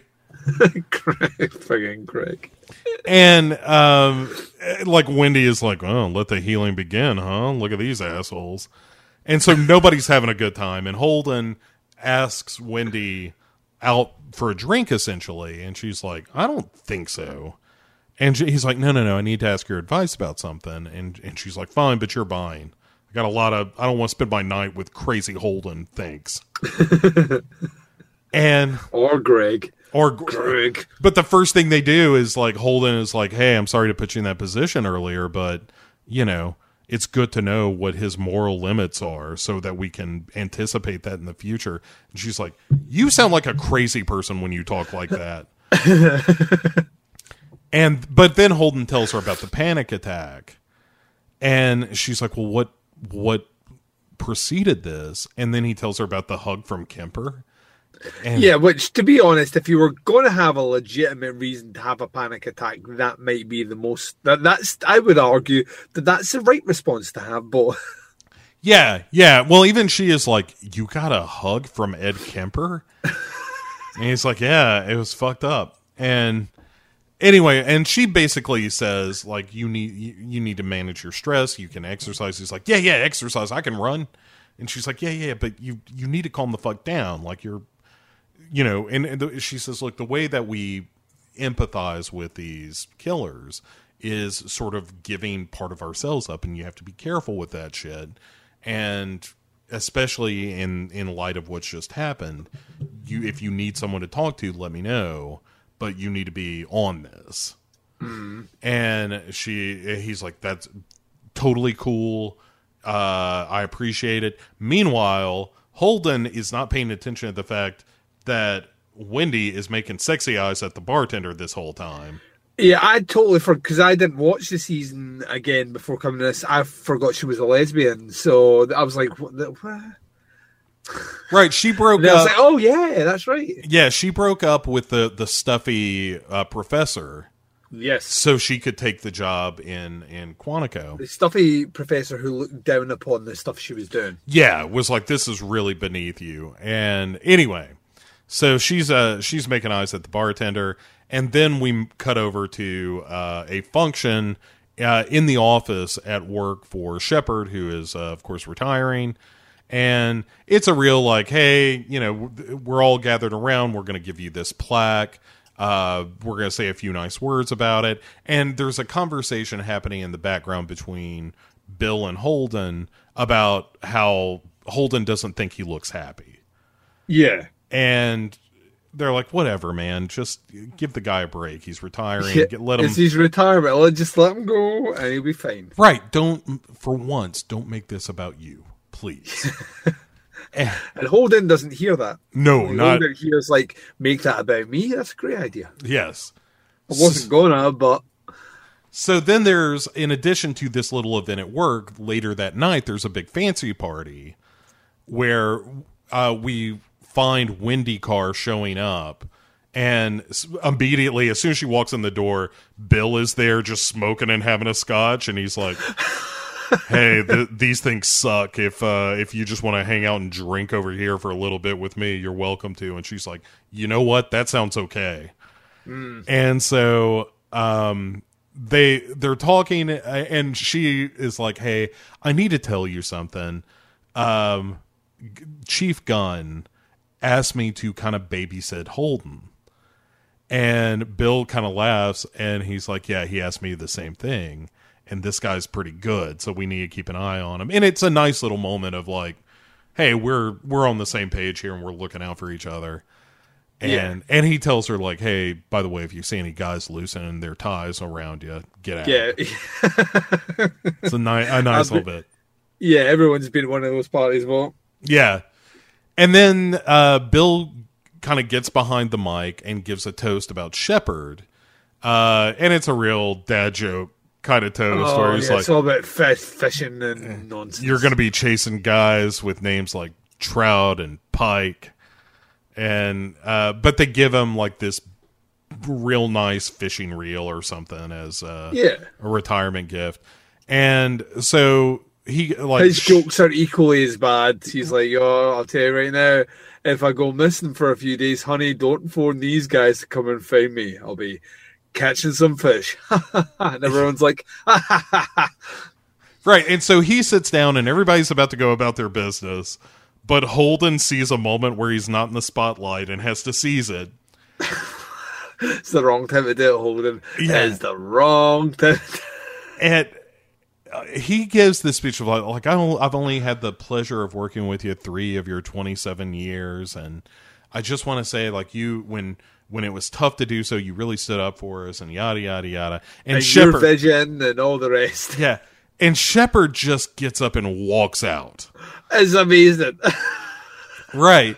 And so he takes off, and then after it's over, Holden follows Shepard outside. Which is not the right thing to do. Is it, or is it the best thing? I think if you want to acknowledge that this guy walked out while you were congratulating him, and he didn't stick around for that, maybe this guy doesn't want you to speak to him. Right. But Holden doesn't pick up on that because he's not a very good psychologist, apparently. No, or human. or person, yeah. And he follows him out, and he's like, hey, you're sneaking out of your own party, and I just can't help but feel, and this is the point where Shepard launches into it and is like, oh, please, I just can't wait to hear how Holden Ford feels about something. And he's like, what? And he goes, you know what? I worked in this bureau for 27 years. I survived Hoover. I survived like all this shit. And now I leave, and there's a stain with your name all over everything I ever did. And he's like, what the fuck is going on? And he's like, are you this stupid and naive? Or are you just so blinded by your own vanity that you can't see? Like, I took the bullet for that fuck up with the tape. Like, I didn't retire because I wanted to retire. I did it so that someone could take the fall. Yeah. And I've been pushed out. Yeah. And Holden starts like hyperventilating and staggering off. And Shepard goes, what? You really are a pussy. Yeah. And so Holden just kind of like literally kind of crawls away and just has like another panic attack. Yeah, reaches for the Valium, pops a couple. Yeah, and Bill is like walking, his old boss's wife out. It's like, hey, look looks like you lost somebody in there, and that kind of thing. And immediately Shepard is like, yep, guess I did. Well, don't worry. No, I didn't see Holden. He wasn't acting like a bitch or anything. It's fine. Got one last dig in. I had that guy for fucking lunch.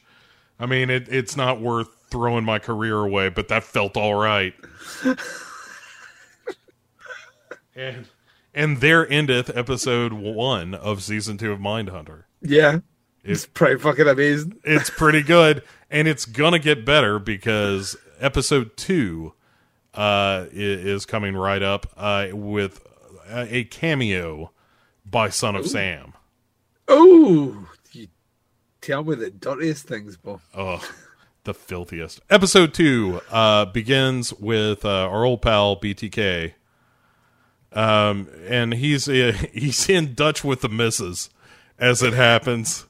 Yeah, it turns out whatever excuse and explanation he managed to give her, she's not buying it. No, yeah, definitely not. Yeah, she like gives him that terse kiss on the forehead, and like here's some blankets for the couch. Oh, by the way, here's a couple of books for you to fall asleep with. Which the top one reads, Therapeutic Approaches to Sexual Deviance. That's an enjoyable read, I'll tell you right now. If you've got a copy of Therapeutic Approaches to Sexual Deviance on your shelf, there are some questions that need to be asked. Yeah.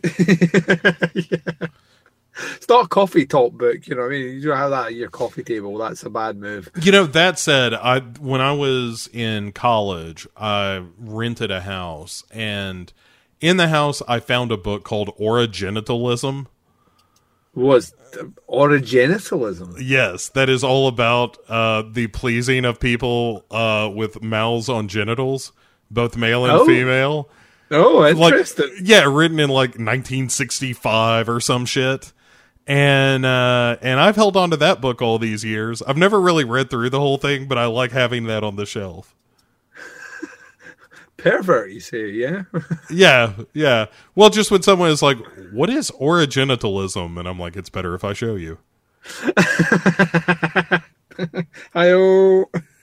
Hey-oh, that's assault. So Bill has flown out to meet Bernie, who is the head of the BTK case in Kansas. And along the way, I'm skipping over some stuff where like Bernie is just giving stats on the murders and whatnot. Yeah. Which is really fascinating. Don't get me wrong, but it's also like, that's why you're watching the show. We're not going to give. All right, fine. Here's everything. No. It's everything Bernie tells him about BTK. But he takes him to the first crime scene, which is the Otero house, which is notable. Which is the bad one.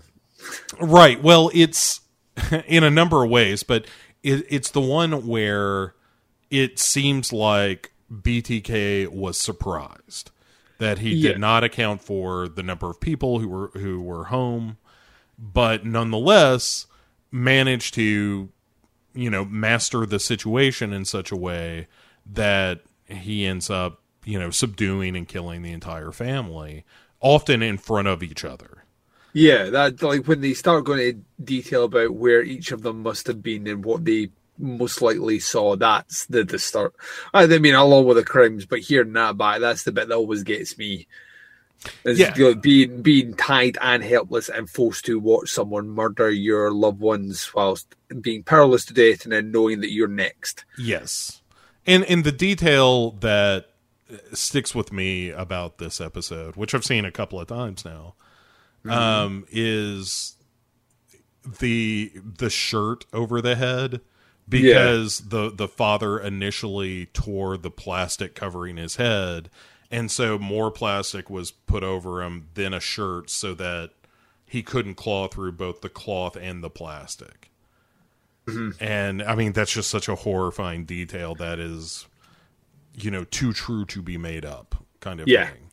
And it's just the worst. And the kids would have seen their parents being killed. And I mean, and then they go into the basement, which is like the scene of the real, like the target who was bound to this pole. And they're like, well, this is the only place we found semen. So this is, this was the woman that he wanted to murder most. This was the object of his fantasy. Yeah. And I mean, it's just the worst. Like BTK is just the one of the most repulsive killers because of what he made the family go through. Like, and all of that, though, it's the matter of fact way that he describes the crimes that he committed. Yeah, I mean, it doesn't really bother him at all. No, he's very nonplussed. Everything's kind of read out almost like IKEA fucking building furniture instructions. So the way you kill people is horrendous. Yeah, it's the worst. So, I mean, later at a bar, Bill and this dude Bernie are talking about just the impact of the BTK killer on the community as a whole. He's like, look, some of the people who were originally working the case left town because it was terrible. Like when they first go around the Otero house, he shows them the cut phone line. He's like, it's 5 years later and women are still checking to make sure their phone lines aren't cut. And he's like, the only real witnesses are this dude who is with the one that's kind of a maybe in terms of BTK. We're not sure if he hasn't claimed her, but they're the Otero kids who came in and found all the bodies. And he's like, but their like relatives have taken them away and just refuse to let them talk about the murders at all. So truly the only witness we have is this dude who took 3 bullets to the face when he and his girlfriend were tied up and whatnot. And, the girlfriend died. He survived by running away. But again, we're not sure this is BTK, but it kind of smells like it. Yeah. If it looks like, smells like, and feels like BTK, but I'm just going to say it's BTK. Right. It's BOTK. Sorry.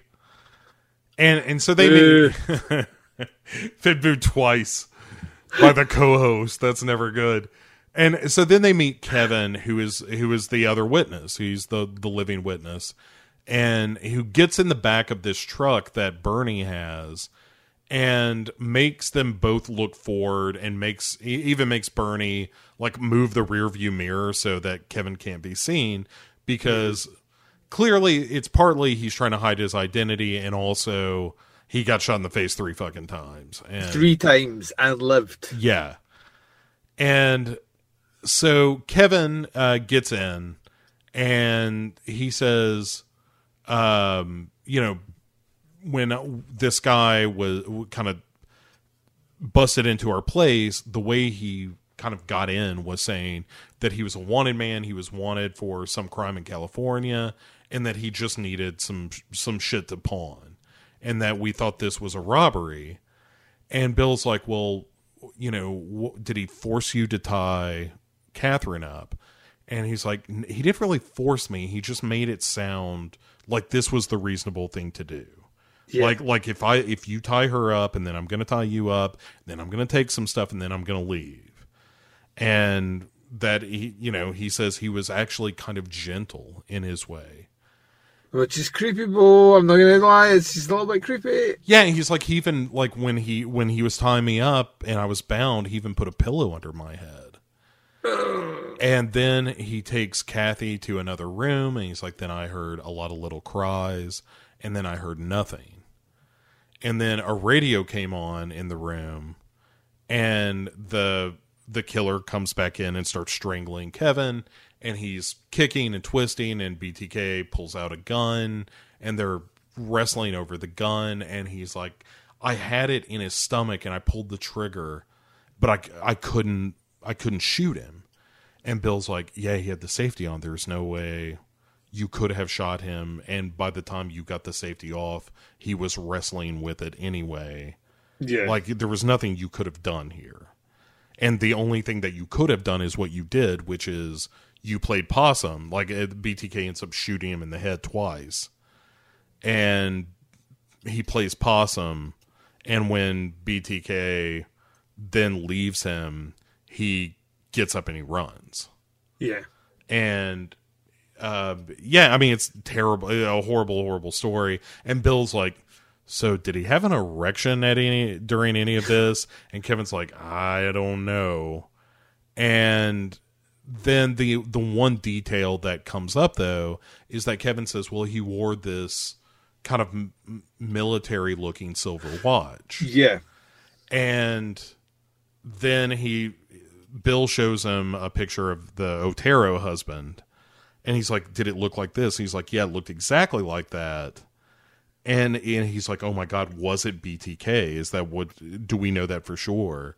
Because if that's true, he knows my face.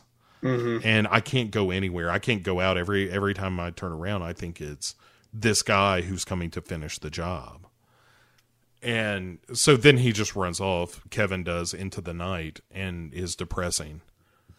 Which is, I mean, like, that character has no, like, there's no hope for that character. Like, even Bill is like, I don't necessarily blame him for being that freaked out. You know, that is a lot of shit to deal with. Yeah. Yeah. I think, well, once again, that's on some level, I quite like the show does that. You know what I mean? There are certain characters that you're going to meet on this show that are the byproduct and effect of horrible things that happen, and how it scars them for the rest of their life. So yeah, it's rough.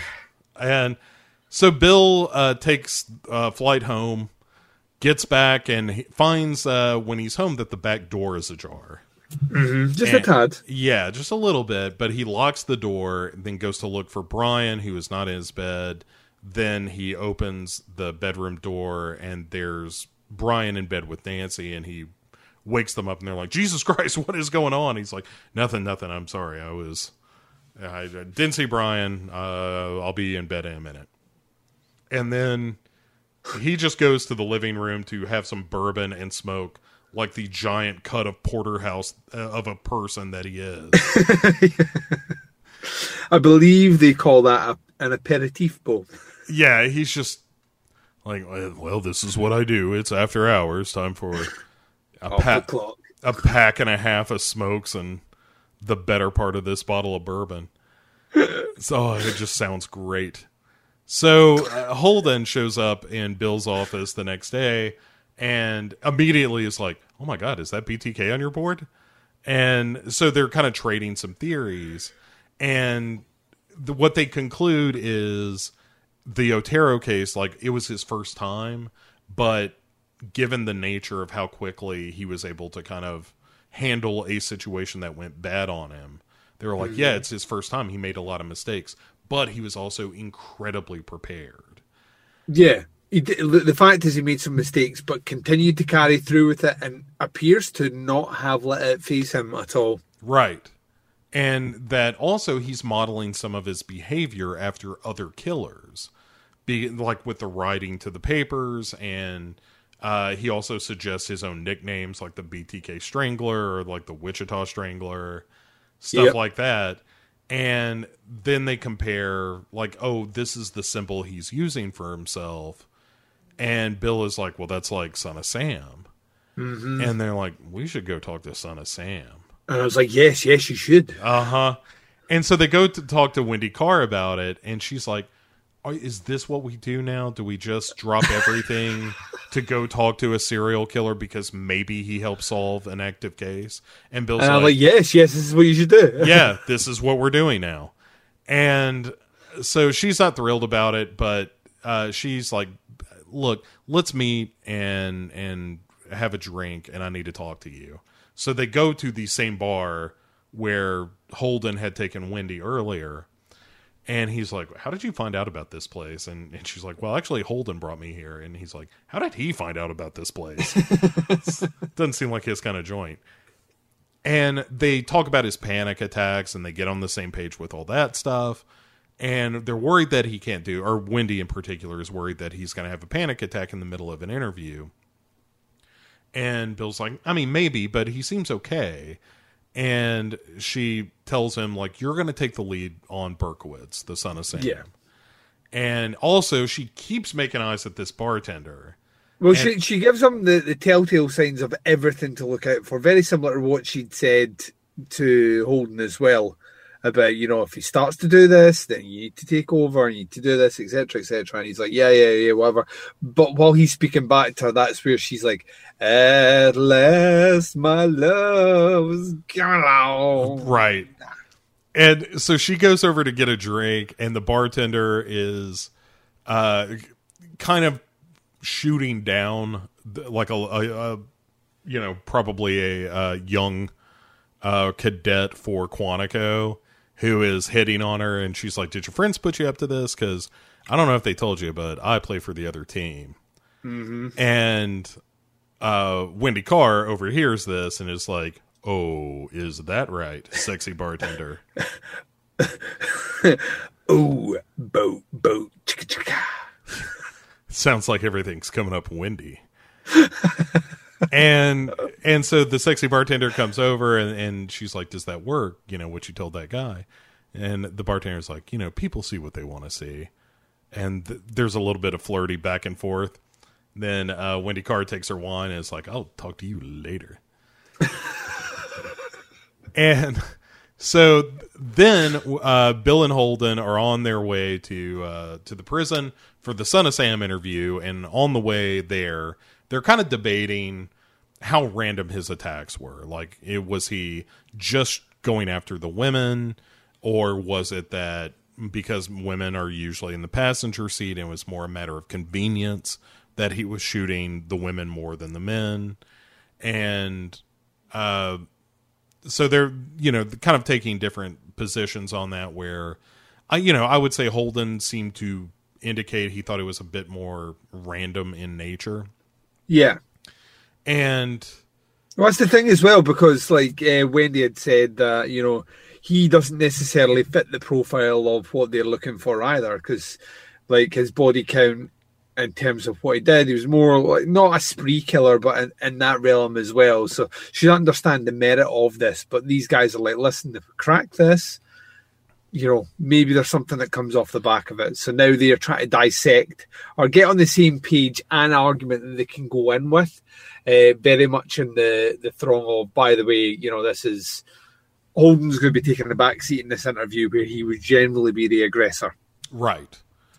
And so Bill is, yeah, they finally interviewing Son of Sam, who looks a crazy amount like Berkowitz. It's the cat. What's it? We spoke about this off air. Whoever it is that is doing their casting and like finding these people to play these serial killers needs a fucking Emmy, because they are spot on. They are creepily spot on, and the mannerisms as well. From the ones that you've heard audio recordings from, their mannerisms are spot on as well. It's kind of daunting. It's surreal to see on the TV.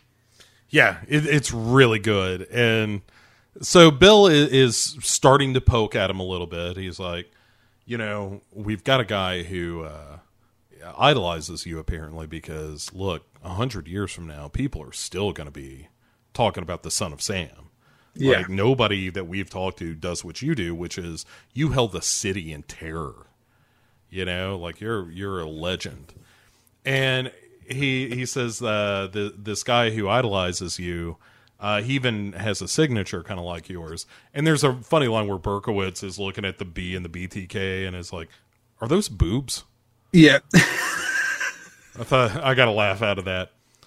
And Bill says, like, why did you use Son of Sam? And Berkowitz says, well, they were calling me the 44 killer. And they said it was because it was like my penis was my gun. And I'm not a sex killer. I'm not like, let me get the record straight. I'm not a sex pervert or anything. Yep. And that's where Holden jumps in. And he's like, tell me about the voices. Like, when did you first become aware of demons? Like, The Exorcist and things like that. And there's a great line where Berkowitz brings up The Exorcist, and Holden is like, you saw The Exorcist? And he goes, everyone saw The Exorcist. Mm-hmm. That's pretty fun. But yeah, it turns out that he was, it was sort of the cultural zeitgeist. It was that he was reading books about demons and stuff like that. And then he's like, and that's when, my neighbor Sam's dog started talking to me, and the voices were coming from the dog. And he just kept saying, I need blood. I need blood. And he's like, and then Holden's like, okay, well, what about the writing on the walls? He was like, well, sometimes I could get the voices to stop if I were writing them. And he's like, so the voices were coming from inside the wall? And he's like, yeah. And he goes, well, I thought they were coming from the dog. They're coming from both places? Mm-hmm. And he's like, well, yeah, I mean, how it goes with demons and whatnot. Voices, man. The voices. Yeah, and he's like, I'm real interested to read the books that are being written about you. And there are two of them, right? One from your neighbor, and one is a guy that you sold your life rights to. And Berkowitz is like, yeah, that's a legal dispute right now where I can't really talk about that too much. And he's like, yeah, but I got to ask you something. Like, this is all a crock, right? Yeah, I love this bit when it goes in, because you've got him saying that, and his partner's kind of looking at him going, where we're going to go from here. And what I love about it is, like, Berkowitz gets this little kind of wry smile on the side of his face. It's like, they're on to me. Yeah, well, and he says, like, they all bought it too, like all your lawyers and the shrinks. And that's where Berkowitz is like, oh, especially the shrinks. Yeah. And then they actually start talking about the murders. Because he's like, yeah, that was all bullshit. He was like, they were like, well, why did you hunt when you hunted? Was that about the moon or something? He's like, no, I hunted every night. He was like, it's just a question of finding the right girl at the right time in the right place. Mm-hmm. And the other things they learn are like, he never took souvenirs the way that some do. And then they get to, well, what about the crime scenes? Did you ever go back? And he was like, oh yeah, all the time. And they were like, well, why did you do that? And he was like, well, so I could relive every detail. And they're like, well, did you jerk off? He was like, well, not there. But like I would masturbate at home after visiting the sites. But he was like, it wasn't about the violence of it.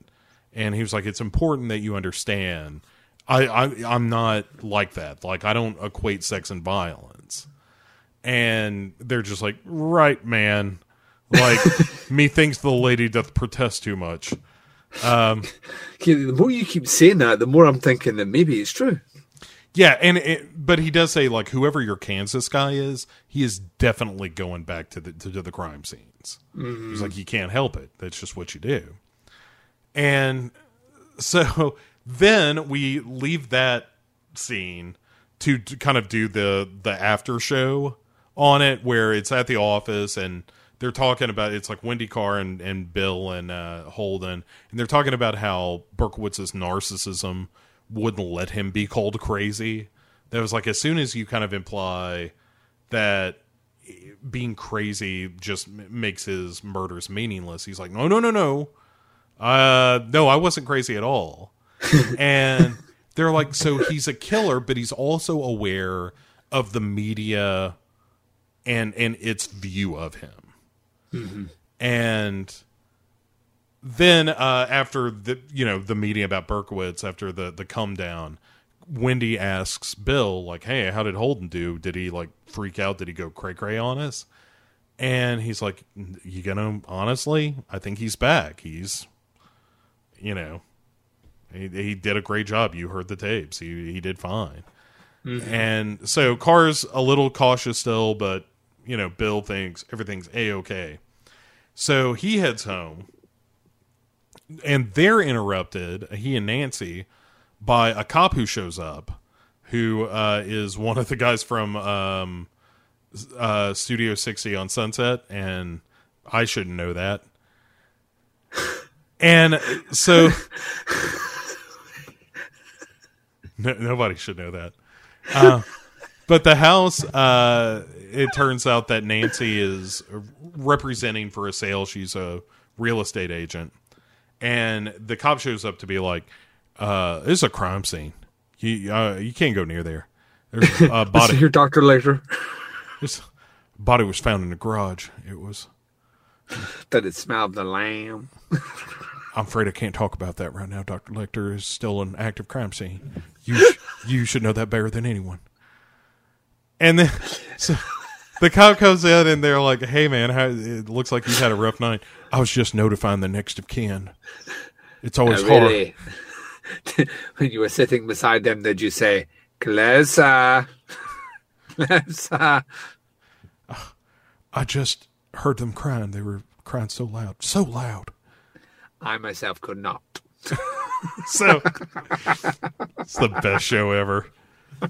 So, after he's like, I was notifying the next of kin, they're like, well, what do you need from us? And he asks them basically like, hey, was there a key available? And they're like, yeah, we have one in the lockbox, and the lockbox code is just the street address, which isn't terribly secure, but I'm the only one who knows it's there.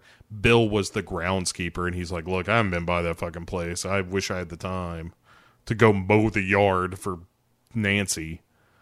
But the cop's like, yeah, that's fine. And Nancy leaves for a second to get the contact information for the owner, the original owner. And while she's gone, the cop is like, hey, can I get some of her shoes? We need to check them against a crime scene. And Bill's like, yeah, I'll drop some off tomorrow. No biggie. And so they kind of see inexplicably our Silence of the Lambs cop out. I'll just see you with the shoes tomorrow. I appreciate it. Special Agent Tinch. And so silly. And then after they close the door, Nancy is like, these things just don't happen in our neighborhood. And Bill's like, happens everywhere, Nancy. Credits. Oh, so good. So, because I know, Duncan, I know where everything's headed. I know what happens.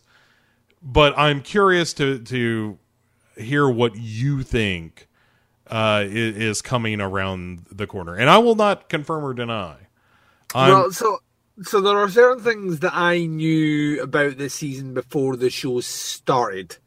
So, like, when they announced they were doing a season 2 and they announced what time frame it would be in, they announced that BTK would be covered in some fashion. They also said that Son of Sam would make an appearance. They said that Charles Manson would make an appearance, but the throng of the series would be looking at the Atlanta child murders, which is something that hugely fascinates me because there is a podcast called Atlanta Monster, which you should totally check out if you've never checked it out before, which does a detailed investigation into the Atlanta child murders and kidnappings and disappearances. So if that's what they're pivoting to, I am looking forward to that. But what I love about these opening 2 episodes is we're back in the ground. You know, we're not missing a beat here. We're giving the audience what they kind of want. We're progressing the story. Things look like they may be going a good way in terms of the FBI kind of backing up now what they are trying to do, or giving them a bit of credo towards what they're doing. But at the same time, you still have a very unstable player who they are putting all their pressure on to deliver in a world where the worst things imaginable done by one human to another is just a conversation away. So yeah, I genuinely fucking love this show. And yeah, so I the first 2 episodes strong. From the Rotten Tomato ratings I've been seeing for the series as a whole, I can only imagine that things are going to get a whole hell of a lot stronger. Yeah, it's quite good. I will not get into speculation with you. As I said, I know what's coming, but there are some cool places that we are going with this show, and I'm excited to talk more about it. And I got to say, for me, just coming out of the gate, look, Holden is a very fun character, no doubt about it. Bill Tench, every day in every way becomes more my favorite character on this show. Just because he does not care. He just, most of the time, he just wants to go home, have a drink, and get some sleep. And these are things that I can truly relate to. So yeah. So in another week, we'll be back with 2 more episodes of Mindhunter, and there is some good shit coming. So Duncan, in between now and then, first of all, where can people find you, and also what are you looking forward to watching between now and next week? So what I've got coming out, by the time this episode drops, you will have made your appearance on the Summer Teapots Top 10 series for 1995. Sexy. Stacked year, which we will discuss: Seven, The Prophecy, Day of the Beast, Castle Freak, In the Myth of Madness, The Addiction Habit, Tales from the Hood, Lords of Illusion, and Species. So it was a ton of fun. It was myself, yourself, Andy Blockley, and The Witch from Witch versus the Doomsday Clock. So that will have dropped. In terms of movies I am looking forward to seeing in the interim, I don't think I'm at the cinema again now before we sit back down. But I do have a pile of movies that I do need to kind of get through at the moment. So, yeah, so nothing concretely planned at the moment, but very much looking forward to sitting down over the weekend and maybe catching 1 or 2 movies. In terms of ways you can get in touch with me, it's the usual avenues. Check out Podcasts Under the Stairs on iTunes. Come across to Facebooks, facebook.com/groups/Teapotscast. And I've been pimping it loads and loads. But there is a new app out called Flick Chat, or Flick app, but the actual app is called Flick Chat. You can get it on iOS or Android. It's free, and it's a kind of message board style social media specifically for podcasters and listeners. So it bridges the gap. It's very addictive. It's very fun, and you can come across and check my show out by clicking the Join with Code button and typing in the Podcast Under the Stairs, all one word, and I'm over there. Fantastic. And and on Flick Chat, you can also find Legion Podcasts at that, all one word, Legion Podcasts. And there's a thread for Duncan and Bo, I'm correct, where you can recommend things or carry the conversation that we're having just now over there. So if you checked out the first 2 episodes of Mindhunter, come across, get involved with the Legion, one, and then click on the Duncan and Bo Come Correct chat thread and start chatting to us about Mindhunter. And if you don't, then well, there's not much we can do about that, really. I was gonna, all we can do is ask. Yeah, really, just we're leaning on your good graces. So, and you can find all my stuff as well as plenty of others' hard work and good work over at legionpodcasts.com. I would point you to the new season of Pick Six Movies, which is the show I do with my buddy Chad, and we are doing a season called Not That One, This One, where we do remakes of movies that most of the time you don't remember had remakes, like King Kong in 1976, and what else? The Planet of the Apes with Mark Wahlberg. You'll forget about that one if you give yourself half a second. And if you're lucky, you've forgotten about that one. Yeah, and also Poltergeist, which you may remember was a remake, as well as we just did The Wicker Man, the Nicolas Cage Wicker Man. Oh my gosh! Which is a great excuse though to watch the original Wicker Man. Yeah. And it's also a great excuse to see Nicolas Cage go absolutely fucking crazy. Yeah, there's a lot of him karate kicking ladies in that movie that's real funny. And just screaming at bees that aren't there. Yeah. Ugh. Anyway. And I want to see the outtake reel for that whole scene, because I just think a lot of that was just him going. Oh, absolutely. Absolutely. And weirdly, that scene only exists in the director's cut. That was not in the theatrical release. Why anyone would cut that scene out is beyond me. It's already a trash fire. What are you doing? This is a scene that'll tip it over the edge. Right. This is the one that's too gruesome and or ridiculous for this movie, in which Ellen Burstyn is attended by bee ladies. Who the fuck knows? Anyway. Who knows, Bo? But yeah, you can check that show out over on legionpodcasts.com. And we'll be back in a week to talk about 2 more episodes of Mindhunter. So until then, say goodnight, Duncan. Good night, Duncan. Doe. Stay for just a while. Stay and let me look at you. It's been so long I hardly knew you. Standing in the door. Stay with me a while. I only want to talk to you. We've traveled halfway around the world to find ourselves again. September morn, we danced until the night became a brand new day. 2 lovers playing scenes from some romantic play. September morning still can make me feel that way. Look at what you've done. Why, you've become a grown-up girl. I still can hear you crying in the corner of your room. And look how far we've come, so far from where we used to be, but not so far that we've forgotten how it was before. That September morn, do you remember how we danced that night away? 2 lovers playing scenes from some romantic play. September morning still can make me feel that way.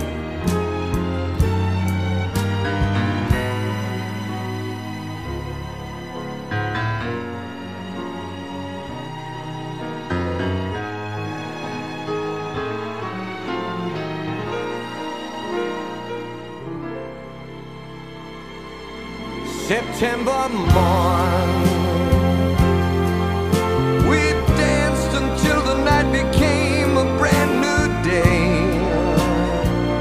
2 lovers playing scenes from some romantic play. September mornings still can make me feel that way. September morn, we danced until the night became a brand new day. Two lovers playing scenes from some romantic play. September morning still can make me feel that way.